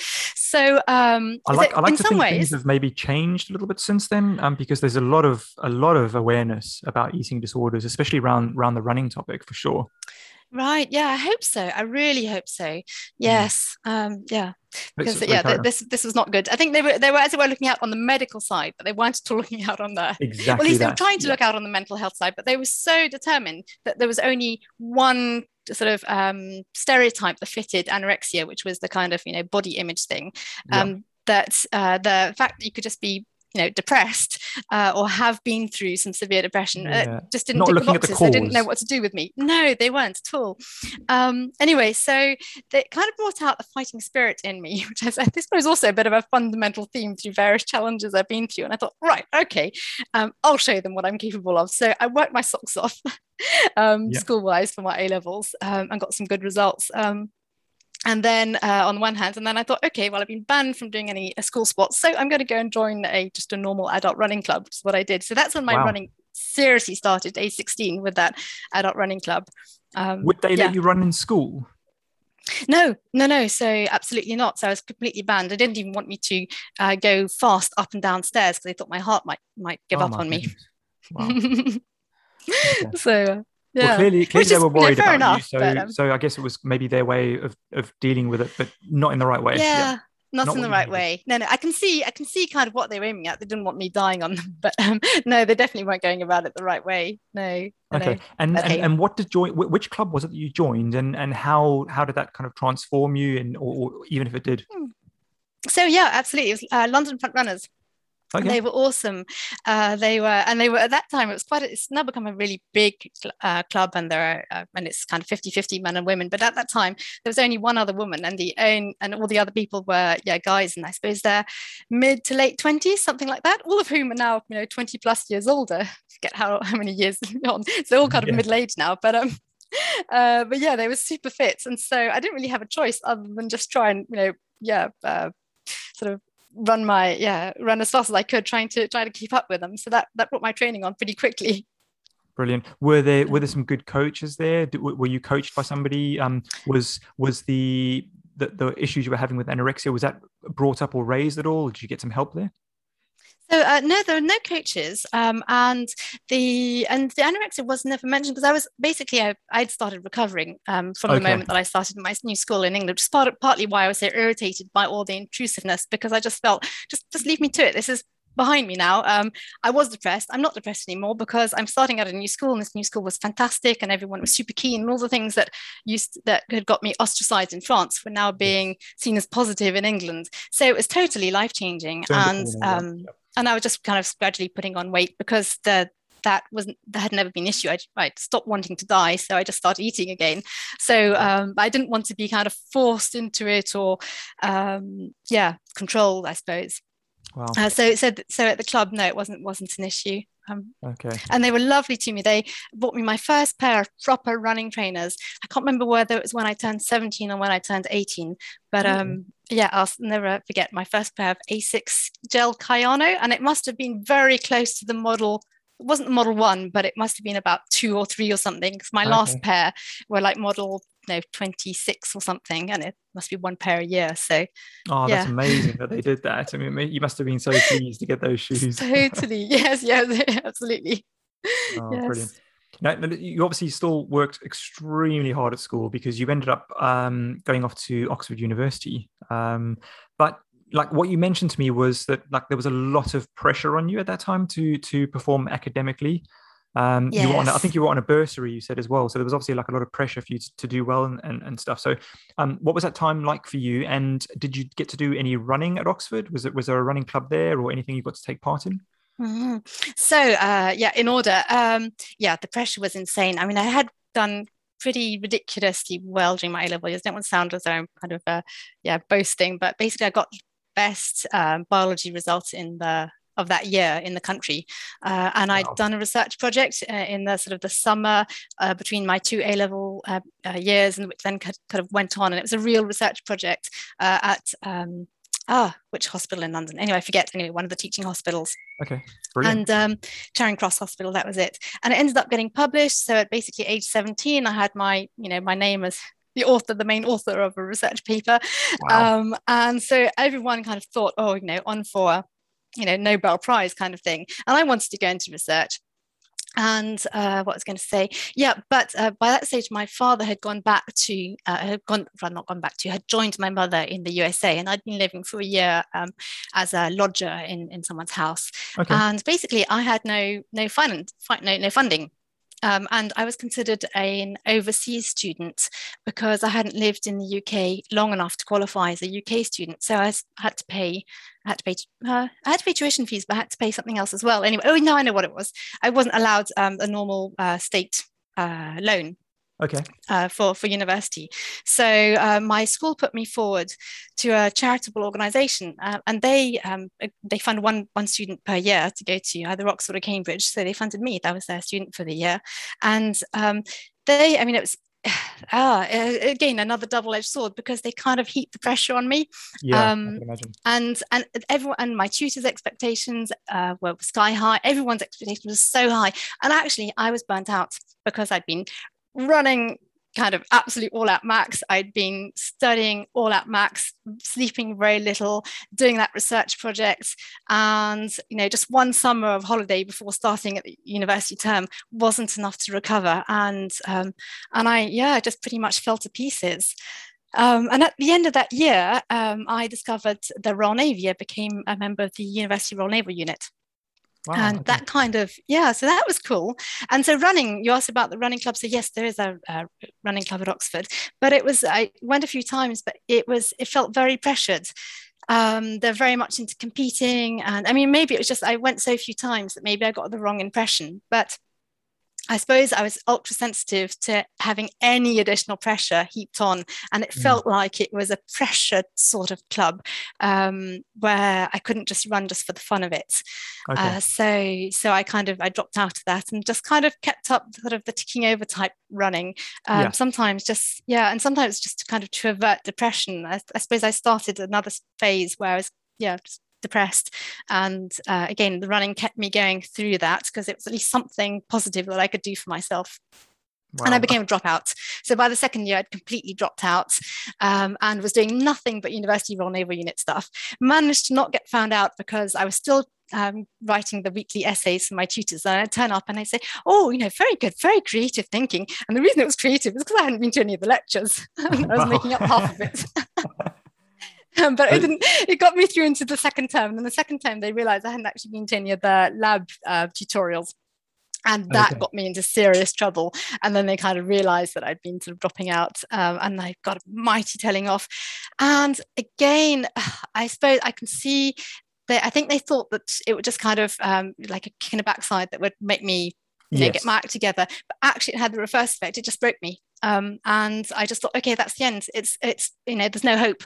So I went into massive depression, didn't leave the house for 6 weeks, didn't open the curtains for 6 weeks. I'd moved out by that stage, out of college, I was in town.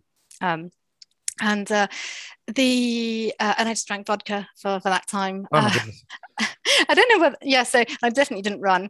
And at the end of that, I thought, okay, either I kill myself or I do something radical. So I thought, okay, I'll do something radical. I'll ask the Navy if I can join right now. And so I joined the Navy as a non-grad at that stage. Okay. So at age 20. A sharp turn, more huge career turn there to be joining the Navy. But what a good opportunity to join the Navy. And what did you end up doing in the Navy initially then? So initially I was a warfare officer, so that's everything to do with like navigation from the bridge. But after the sort of initial training for that, I realized that my seasickness wasn't getting any better. I was okay doing the University Royal Naval Unit stuff because they had patrol boats with an open bridge, and actually as long as I'm in fresh air, I'm okay. And I thought, well, okay, I know I'm prone to seasickness, but I'm sure with time it'll get better. Okay. And it didn't. Oh, no. I feel so sorry for you there, because I suffer the same thing on the water. It's just an awful, nauseating, horrible. I've even managed to feel seasick on the Gosport ferry. So. Oh dear. That's saying something. So spending sort of a year and a bit on warships. Which smell of diesel and puke and it's really you're bad locked in and no open bridge. Bad memories of seasickness. Good memories of everything else. I've got to ask, Zoe, like when you're on board a ship and you're training or you want to run, do you actually get to run on deck? Yes, you do. Yes. So there are two things they do. There's the PT on board will organise circuit training, so you kind of get to do a bit of all over fitness on the flight deck. Mm-hmm. And then if you just want to go out and run, then you just go and run loops around the deck, including when the ship is out at sea, sailing, navigating. And if you're me, that also includes in storms. Wow. Which So I think you'd said to me you'd said to me once, you actually got a call out on the tannoy to, That's saying, commanding officer. Yeah, to get you. Brooke, get yourself in now. You must have had such a reputation for being like the endurance runner on board. I had a crazy reputation. I had a reputation in the Ernie as well, because we go out clubbing and stuff all night and drinking, and I'd do that as much as everyone else. And then on the back of no sleep at all, I'd go and run 10 miles and thrash myself. And sometimes I'd get someone else to come with me and make them suffer too. And I used to do the same in the Navy, and the Navy is kind of quite a hard working, work hard, play hard kind of culture. So I sort of stretched that to the limit. So I did have a bit of a reputation, I think. Wow. Yeah, I think it's probably fair to say that your talent for endurance and stuff was definitely noticed, because you got selected. And this is absolutely incredible. This blows my mind, to go to and actually do and participate in the Commandos course. Yes. Yeah. Well, so let's be clear, not the all arms commando course. So I had, I was, my boss basically, just on one drunken night when I was drunk too, suggested it. I was mad enough to have a go at doing the 2-day selection to then be eligible to do the all arms commando course. And at that stage, one woman had actually managed to do the all arms commando course, and no one had attempted the selection since. So what they do on the 2-day selection down at Lympstone is they get you to do all the end stage challenges, or certainly the main end challenges of the end of the 8-week all arms commando course. So the idea is, if you can do those when you're kind of fresh, you've got a chance of being able to do them after 8 weeks of beasting. Yeah, so they're crazy challenges. So it's down at the bottom field. They match you up with your by height, but of course I was the only female, and as I mentioned, I'm very small, very slight, and so they found I think it's an infantry soldier who was sort of roughly my height, but who was obviously pretty muscular. And you had to, and so you were matched in pairs, and you have to run up a hill carrying your Oppo in your arms, baby style, if you can picture that. So obviously he was having a good time of it with me. But I was having a much tougher time. And actually the worst of it wasn't carrying him baby style up a hill, although I think my back's never been the same since, but was actually having to drag the other person by their feet. So they're lying on their back on the ground, you're trying to run up the hill with their feet under your armpits. I don't know if you can visualize that. And that was crazy hard. So of course I'm just so light, I can lean forwards as much as I can. I can lean forwards almost horizontal, and I'm getting no traction. So stuff like that. The pure like running based activities you would excel at, I'm sure. So the actual running part of it was okay, yes. So the last bit on the endurance course, which still has all the water features and stuff, I was okay on sort of running in between the things, and just overall endurance over that period of time, and just things like press ups and hanging off ropes and that kind of thing I was okay with. But the stuff that required real true like robustness, I found really hard. Like all the stuff struggling through mud, kind of, mud would be up to my waist, when to other people it's up to kind of their mid thighs, for example, and that actually makes a really big difference. But then other things. I'm not keen on repeating the experience. I'm glad I did it, and I did actually pass, because basically it's a kind of a bit like one of those reality TV show things where people drop out gradually, step by stage, and at any stage you can just say, right, no, I've had enough, and stop, and that's it, you're pulled off.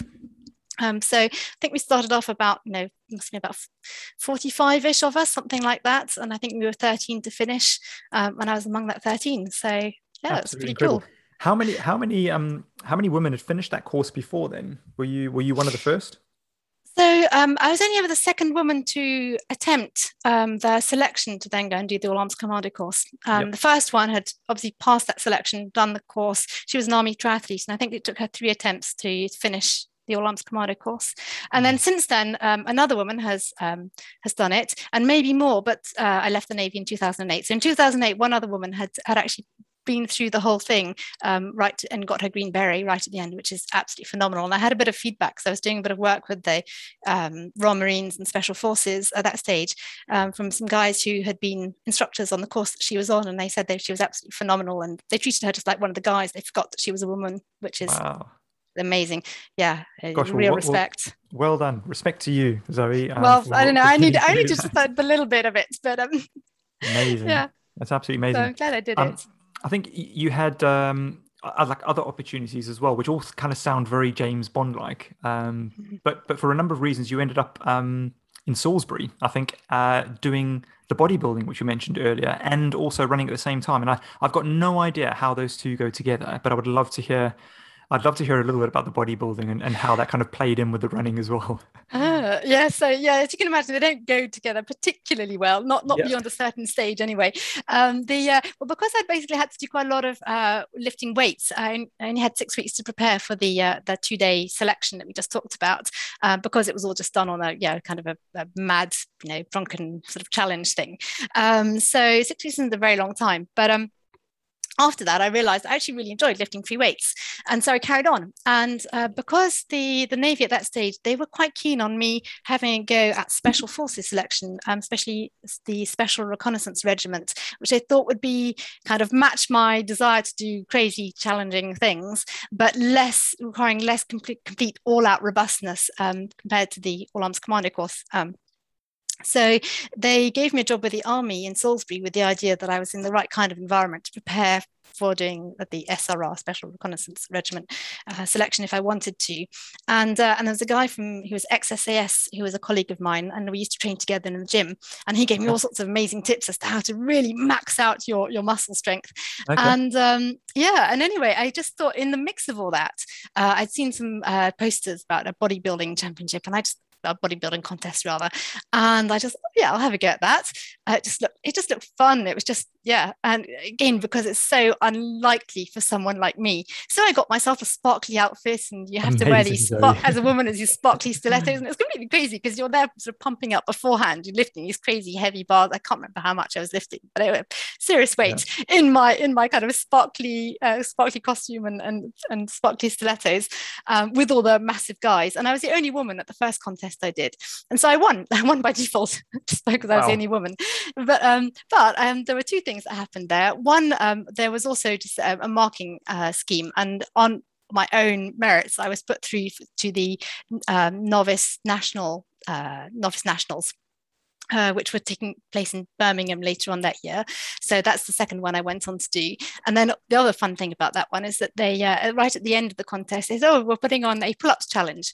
And it was only aimed at the guys. But I went to the organizer, can I have a go? So he said, oh yeah, okay, so why not? So I had a go at the pull-up challenge, and I won. So that was pretty cool. I'm kind of cheating because obviously my power to weight ratio is just insane. You can imagine compared to the guys, but I'm still quite glad. Brilliant, amazing. It sounds like it's like so many different and broad opportunities kind of came your way, and I love the story of your attitude of just like, I'm going to go and do that. I'm the least likely person to be bodybuilding or doing the pull-up challenge, but I'm going to go for it. And exactly. And then I think in life, when you tackle things like that, I think like so many good opportunities come your way, and it's just good fun, like we were talking about earlier. That's brilliant. Yes, minimize chances of regret. At least I can't say, I wish I tried this or that, because no, I did it. I basically give everything a go. And I think the thing is, now you're on a podcast talking about it. Yeah, exactly. The main thing is not to take oneself too seriously. I think that's for me anyway. That's the key to it. And with the bodybuilding, I did end up weighing about, let me see, 12 kilos more than I weigh now, than my normal weight. So that's quite a lot. Okay. And there wasn't much fat on me. So I did bulk up a lot. And that's natural. That's without taking any steroids or whatever. I did look into taking steroids just in case. And then on balance, no. Oh my goodness. So my running wasn't brilliant at that stage. And then there came a point where my colleague left, and I'd done the second bodybuilding contest. I thought, okay, I've kind of taken this as far as I want to take it. My real pleasure is really running. So then I kind of did a lot more running, and then the weight just came off. Okay. And that's where I kind of got into doing marathons. Okay, brilliant. And I think like another of the opportunities that came your way was getting to toe the line in the Washington Marathon. Yes, I know that wasn't your first, because you'd run the Salisbury Marathon as well. But how did you end up in the Washington Marathon? So the Washington Marathon was a kind of consequence of the Salisbury Marathon. So I'll just go rewind a little bit towards that, because that was one that was just a very low-key event. It was an office sort of thing that we were going to do when I was working at Salisbury. And you could do the half marathon or the marathon and decide on the day. So I just thought, well, I've not trained for a marathon. I'll just do the half. I could do that. I'm sure I'd ever actually run. No, I had run half marathons before then. Anyway. And on the day, my staff who were there also running said, "Oh, Mom, you should do the full marathon. We know you're a runner."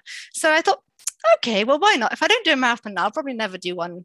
So why not? So I entered the full marathon and ended up coming in third woman in 3 hours 30, which I was really surprised by. And what was most surprising is running along that was being told, I remember actually being cheered on, being told I was second woman, which confused me for a while. I think they must have just not seen the first person go by or whatever. Okay. But anyway, I just remember hearing that and thinking, wow, that's crazy. I wasn't expecting that. And that kind of just really kept me going. And so I kind of got noticed by the Royal Navy marathon team, who on the basis of that said, hey, why not come and represent the Royal Navy running against the US Marine Corps at the Washington Marathon that autumn. So then that's how I got put on a plane with the Royal Navy team. So that was cool. And we got to start, because it's the Navy versus the US Marine Corps, it gets us to start on the front line with all the real elites, with kind of 40,000 runners behind us, which is a pretty crazy experience. Gosh, amazing. What are the US marathons like compared to like something like London, which I know you've done as well? Oh, good question. There's a lot, many fewer people, many fewer spectators. Definitely not the whole kind of the costumes sort of parade sort of thing. Oh, really? Although, okay. At least maybe I wasn't aware of it. That's I don't know, not that I could see anyway. But and just far fewer spectators. It goes right out. I didn't realize that Washington went out into the kind of countryside, and I seem to remember some really quite beautiful sort of woodland and not quite cascades, but something like that, kind of rock formations and things. It was a lot more scenic than I thought it would be. And there was one crazy long, very windy bridge somewhere sort of in the last 2/3 of it, where I remember I was really struggling, and there was this guy ahead of me who said, tuck in behind me. And I'd never tried this thing where you tuck in behind someone to take advantage of their the wind shelter behind them. Yes, but he insisted, and he said, come closer. And I kind of initially didn't dare. Anyway, I did. And then, wow, gosh, what a difference that made. And I'll never forget that. That was so kind of him to do that, because I think I was sort of kind of running next to him ish, and you could tell how hard I was breathing. You can tell when someone's struggling next to you. Yeah, I do the same at Southsea Park Run. If I tuck in behind somebody else, I always then will pull out, get ahead of them and ask them to tuck in behind me. So it's kind of like sharing instead of yes, or a bit like doing the peloton thing in cycling, isn't it? Exactly. And I think I've been in groups of 2 or 3 or 4 before, and especially on the Great South Run as well, when it's been windy at the end, and we all kind of just like take turns. It's just a kind of natural volunteering. I think a couple of runners don't participate, but hey ho. That's really nice. Gosh, yes. Wow. Mm. It's a good idea. It's a good idea. So the marathon for you was good. You ended up obviously running the London Marathon as well after that, but you didn't hit the kind of target you wanted, because I think you were aiming to perhaps maybe dip under 3 hours, maybe 3:05. Oh, I was aiming for 3:05. Yeah, I definitely wouldn't have been capable of under 3, but yeah, 3:05 was definitely it was what I was aiming for, and I'm kind of pleased, because I did run 3:05 pace, or even a bit below 3:05 pace, but I had diarrhea from about kind of 10 miles onwards. Worst nightmare. And I was really suffering, and I had terrible tummy pains with it, and I had to keep stopping at all the Portaloo stops. So that lost me quite a lot of time. So I ended up coming in at 3:10. But I mean, I'm very happy with that, because I don't care. In my mind, I know that I ran according to plan, and I kind of ran harder, running at my target pace because of the tummy ache. Yeah. Oh gosh, what a time for that to come on. And listen, I've got to ask you a question as well, Zoe. Now, you didn't send this to me, but obviously I researched for the show a little bit, and I had to ask a question and see if it rings any bells for you, mentioning your super pants. Yes, it does. Yes, yeah. That was my nickname after the Washington Marathon, because I get really hot running. Yeah, well, even in the winter, I always run in absolute bare minimalist outfits, other than maybe gloves, but gloves, and sometimes like forearm warmers, forearm socks. But yeah, so especially for a race, I get even hotter than anything else. And racing is one time I feel I can get my racing pants out. So I wouldn't really dare do a normal jogging type run, training run, just wearing pants. But for a race, I feel, that's fair enough. So, but obviously I was the only one of either team wearing racing pants. And so, and they came like first of our women's team, and both our teams thrashed the US Marine Corps teams. So, I think kind of super pants kind of went with that sort of accolade. Brilliant. Super pants. You're gonna be known as that from now on. So. Oh, amazing. So obviously soon after London, you took a career change. I think you mentioned earlier you left the Navy. You studied a bit and became an interpreter.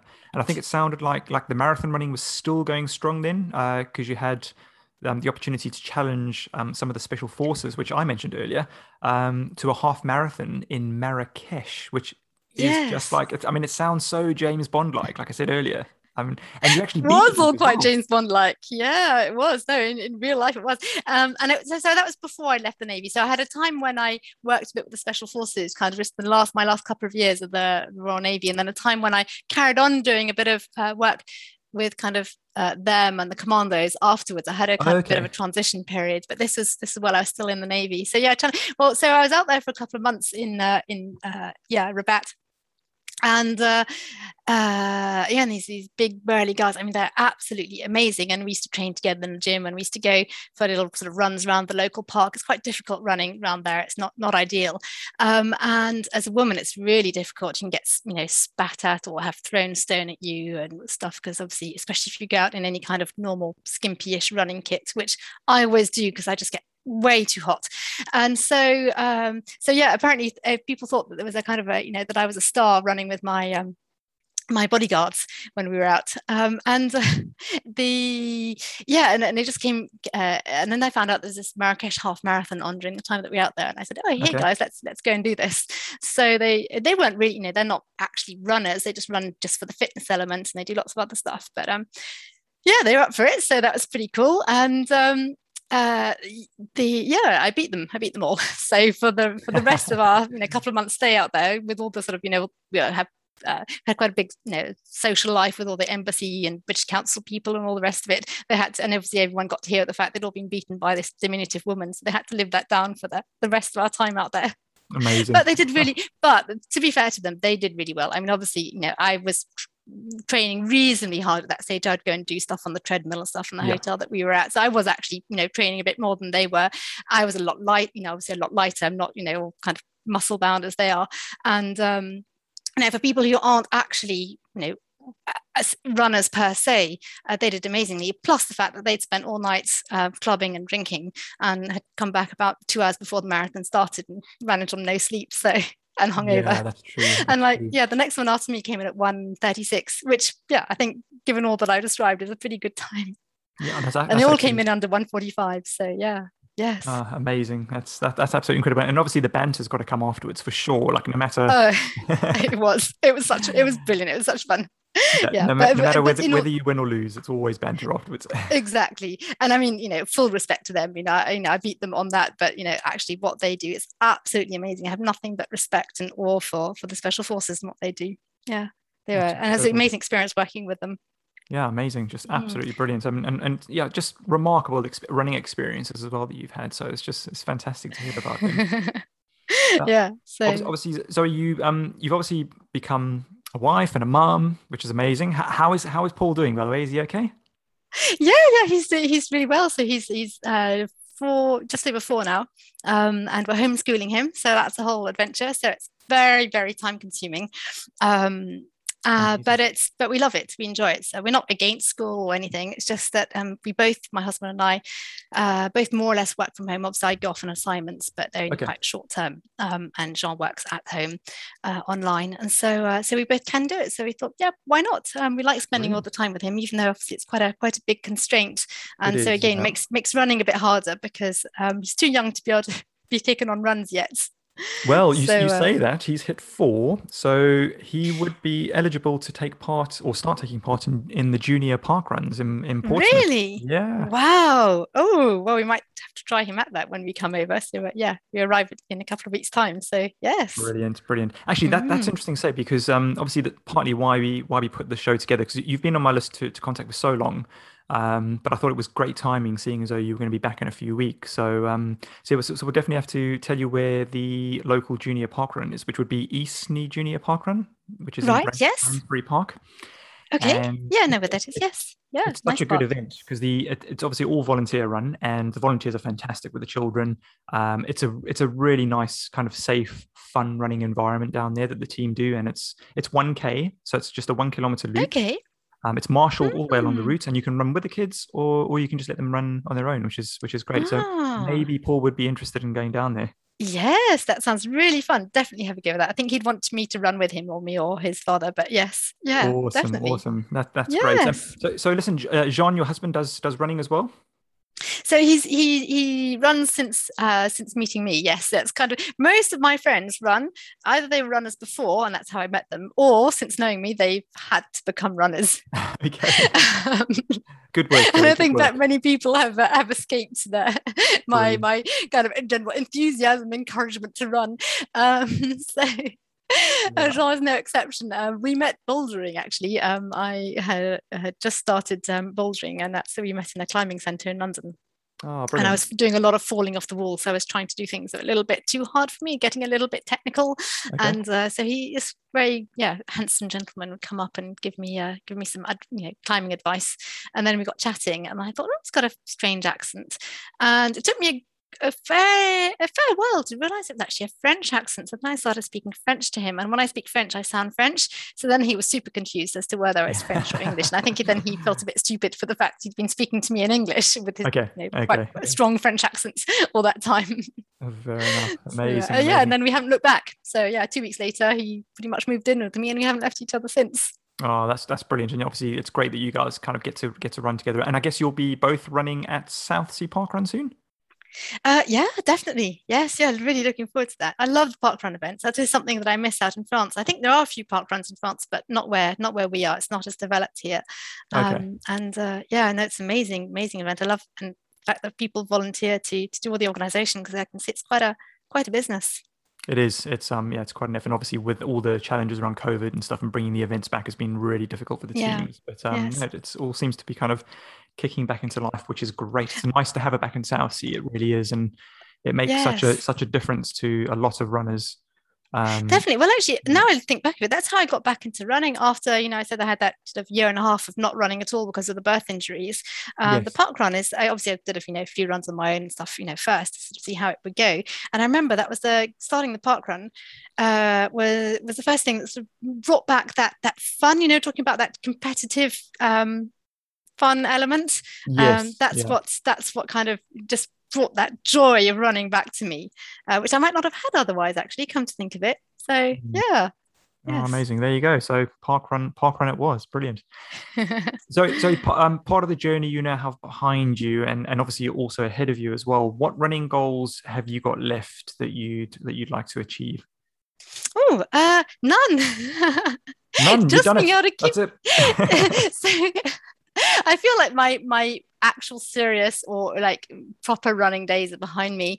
I know I'm only 41, so that shouldn't be the end, but I have had, all my health issues have taken their toll, and my body's not what it used to be by, a long shot. So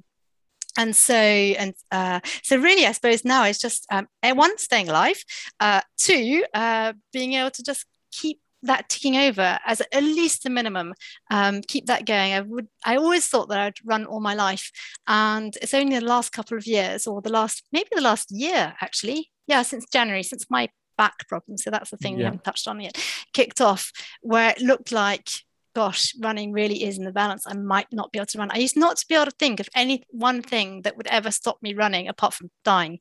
So people run without legs, so I thought, well, what could ever stop me?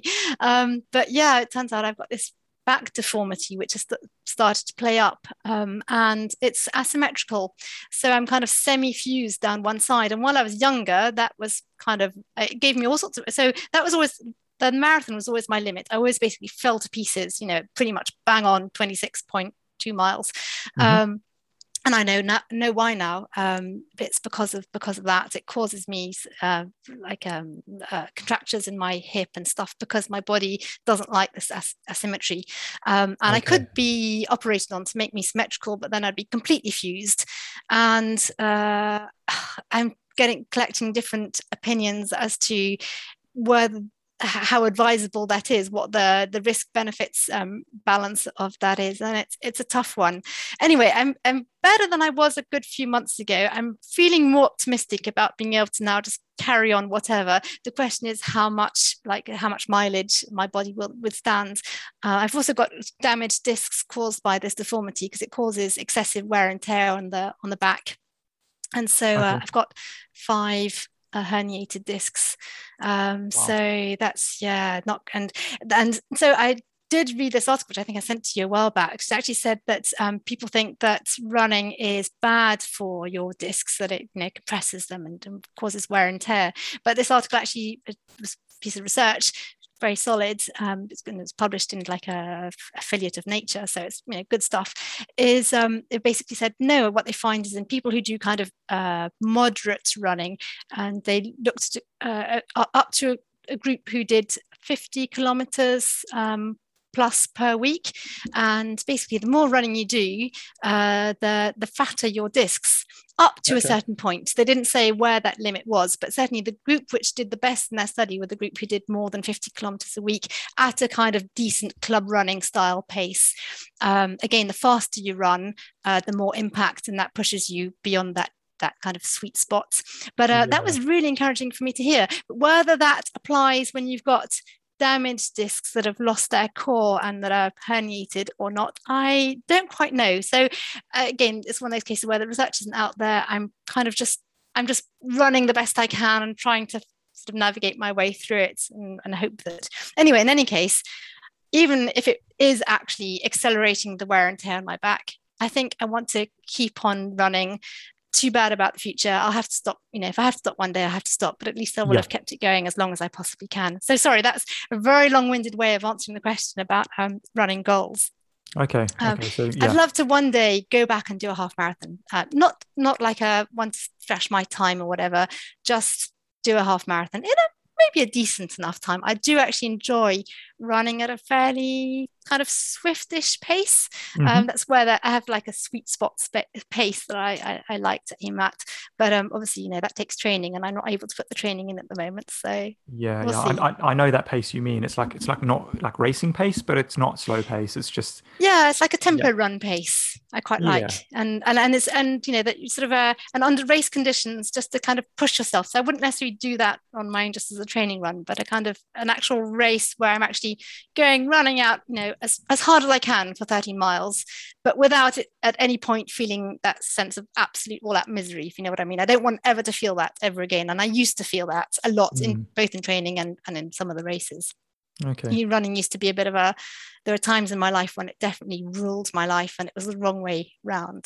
Yeah, absolutely. Well, it sounds like you've kind of conquered that, and you know what it's like now to run for you and for your health and for your sanity and stuff. So I think once you find that, it's difficult to let go of that, I think. And it's not just yourself I've spoken to about that kind of topic as well. There's lots of other runners out there, lots of friends I run with who, in a similar way have either injured themselves or been through something in their life, and they've now found this, like you say, this Goldilocks zone or sweet spot of running that is all about them and just enjoyment and everyone else around them as well, which is great.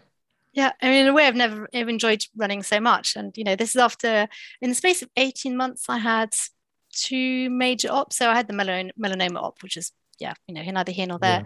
But I had like a 4.5-hour op for to have my kidney tumor removed, and then another 5-hour op to repair all my birth injuries with tons of mesh, and that's all attached to my back, and that's what kicked off the back problems, which I'd been just about had been managing until then.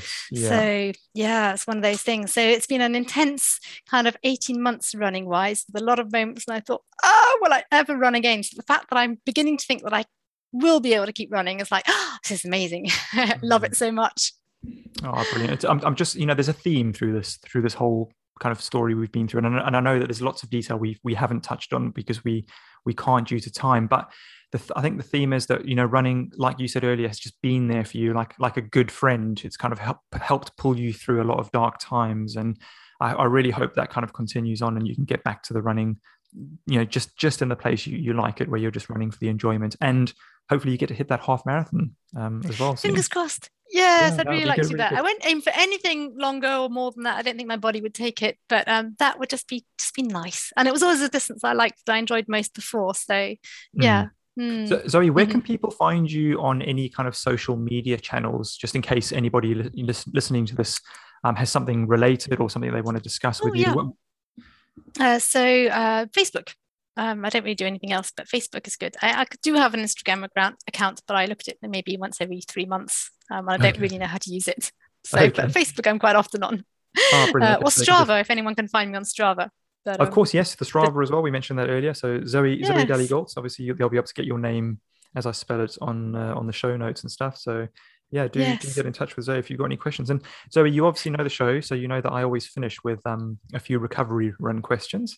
Our quick fire questions just to kind of finish off the show. So you happy to answer some of those? Yes. Well, tell you what, I'll take, if it's okay to take 20 seconds to add 2 things. Is that okay? Sure, absolutely. Please do. Okay, one, I haven't mentioned the coach who coached the Royal Navy coach, Di Roberts, who coached me for the London Marathon I ran representing the Navy, and he was absolutely amazing. And so I just wanted to kind of add him in. He lived a long time in Portsmouth, and he's obviously a Navy guy, so he's very linked to Portsmouth. And although he's not living there at the moment, he's kind of very much part of it all. And then and actually linked to him is something that he an approach to training which I found was fantastic, which he advised, was to alternate easy days with hard days. And like a long run, even if it's run at a slow pace, counts as a hard day. And obviously anything to do with interval training or tempo runs, those are all hard. And for me, that was really, really key and made a huge difference, has made a huge difference ever since that time, because it avoids kind of that mental burnout of going out every single time to thrash oneself. And it keeps that enjoyment of running going. Which is really key, because psychologically I found that really powerful. So I just kind of wanted to add that in somewhere. I didn't quite know where to put that. No, brilliant. Well, do you know what? I was actually going to give you a chance to add any kind of final last words and thank you. So, but I'm well, there we go. That's done now. No, that's brilliant. It's really important, isn't it, to mention the people that have kind of helped us along the journey, and especially something like that, somebody's given you some advice there or a little bit of help that's really stuck with you, and just that gold nugget of information you've taken with you is super important. Absolutely. As well. So. And also he's always been there for me since. So obviously the official coaching, as it were, ended with that London Marathon in 2008, but we've been in touch, and even quite recently has given me advice, and I've sent him some videos of me running, and he's helped me sort of troubleshoot and stuff. And it's really nice knowing that there's someone out there, and someone who's a role model as well, because he's now retired from the Navy, and I'm not quite sure what age he is, but he's still running really well. And I think, if I can, and he really enjoys it. That's the other thing. He's just really exudes that enjoyment of it. So I think if I can be like him when I get to that age, that'd be super cool. Does Di Roberts have a coaching business that he uses? He does now, yes. But he's in the States because he was doing NATO jobs, and he ended up he loved being in the States, so he ended up extending his job with NATO. So yeah, he does have a coaching business, but not in the UK. Okay. Does he obviously takes on remote? That's a point. Hadn't thought about that. Probably, I should think so. Yes, certainly. He's another guy you can find on definitely on Facebook. Okay, probably on Instagram as well, and on Strava. So excellent. It's just you never know who's listening and who might want to look Di up and see what coaching opportunities are, because I know people always do ask me about coaching and what coaches are out there. So I've got a few people in mind now, having met through this podcast and stuff, that I push people towards. So always great to mention. Yes. Hadn't thought of that. Okay, Zoe, here we go. So recovery run questions. What shoes are you currently running in? Oh, Hoka's. Thanks to you, Zoe. For the first time ever since I was 16 or 17, when I got my first pair of shoes given to me, they were Asics, and then you just nudged me into, okay, I'll give this a go, and they are great, and I really, really appreciate the cushioning they give me now because of my back. So Brilliant, yeah. excellent. I'll stick with Hokas and which now, model? even though I like my. Oh gosh, the one that I can't remember what they're called. The one that gives stability, the stability shoes. The Arahi. Yep. That's right. Yes. Okay. Excellent. Brilliant. Yes. Do you have a favourite run or route in Portsmouth or around the Portsmouth area that you enjoy doing, or one that you're going to enjoy getting back to? Yes, I love doing the entire seafront, going all the way to Langstone Harbour, right to the ferry end, and then all the way up into Old Portsmouth and kind of at that pub at the end and back again. Excellent. And stop for a quick pint?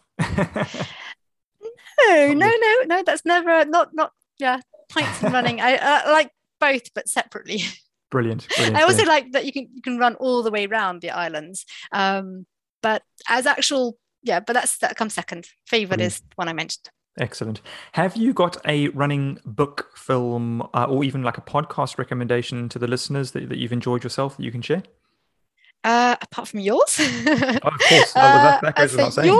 Yours. It doesn't have to be running themed, or just a podcast one might enjoy listening to whilst on the run. You know what? It doesn't matter. Running themes or not. Anything inspiring or anything that you've read recently that you've enjoyed. Totally non-running themed, but a podcast called Radiolab. And so it's American. They do some weird and wonderful topics. Some of them are just a bit too American. You'd have to be American to be interested in them. Okay. But among them are some really incredibly interesting subjects. And it's very well put together, very vivacious, quite sort of, it's difficult to describe, but it's captivating. And it's just the right length for a decently long run. Brilliant. Radiolab, there you go. And you know what? You never know when you're listening to non-related running kind of topics that actually sometimes they give you a bit of information that can kind of be, I guess, absolutely. And this one, there's one that I absolutely. It quite often happens, and they do quite a few scientific type subjects. I always like listening to popular science, and so there's always something usually in the science aspect which can relate to running. And there's one specifically on the Indian athlete called Duty, which brought up the whole issue of gender in running and how you actually distinguish between male and female runners. And I'd never thought that would be difficult. Well, it turns out it really is. We're not talking about like gender identity. That's not that we're talking just literally purely biologically. So of course, it's very important to separate out men and women in competition, because obviously the performances are so different, and no women would ever win anything next to the best men in the world. And so obviously everyone agrees that you need to separate them out.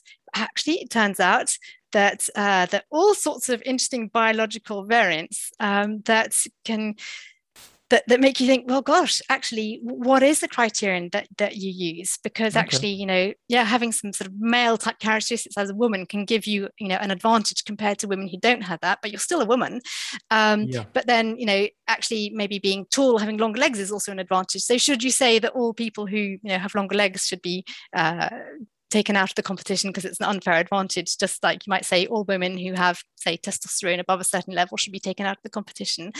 It's really tricky. And does it really give you an advantage? And that's the other thing. They would assume that testosterone did give you an advantage until recently when they've done more research, and it's not at all clear cut. It gives you an advantage for middle distance, but not for sprint and not for long distance. So it's like, it's all over the place. But there's a Radiolab podcast all about that. It's quite a recent one, and it was fascinating, and there's lots of sports science in there. Wow, that could be a topic debated for days, I think, which would be absolutely fascinating to listen to. So with all sorts of different opinions, but brilliant, excellent. Thanks for the recommendation there. A favorite post-race snack or treat? Gosh, no, don't have any. I tend to feel nauseous after I've run really hard. Really? So yeah. What would you have? What would you have if you raced? What would you have in the evening? Anything you'd prefer to snack on in the evening? Oh no, not even then. No, I tend to be off my food for quite a while, actually. Really? Yeah. Okay. Yes. Yeah. No. And then by the time it comes back, I'm just like back to normal. So. What about fueling yourself for a run? So I haven't had to do that for a long time, because we're talking like a bit more sort of more serious running here. True. But I used to just do the classic carb loading thing. Nothing special. But I'm sure there's lots more science and lots more gone into it since then. But my days of running seriously were kind of 10 years ago now. So Brilliant. Okay, excellent. Zoe, listen, finally, any last words on the running community here in Portsmouth, or even there with you in the south of France, that you would like to end with, or any last final thoughts or comments? So this was going to be your chance to kind of mention anybody, but you've done that already. But yeah, final thoughts or comments from you.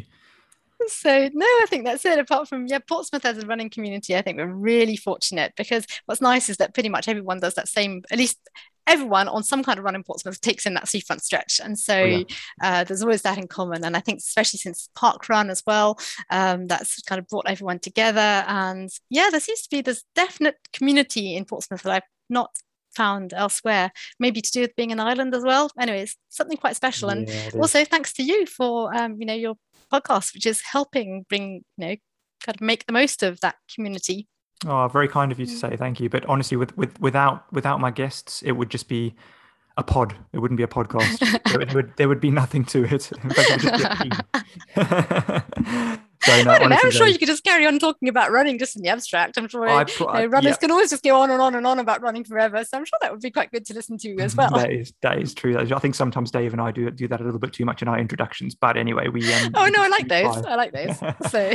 Zoe, listen, thanks so much for joining us on the show, and for opening up and talking about some topics there that sometimes I guess maybe in the past have been difficult to speak about. I really appreciate all your honesty and not feeling like you're exposing yourself too much. And I think it's great that we can have these discussions openly and share this information. So so it was a real pleasure getting you on and discussing all your stories and experiences. And just all your persistence in your research and all the operations you've been through, and how that's all coming positive at the end. And I'm so pleased about your news today as well. That's brilliant.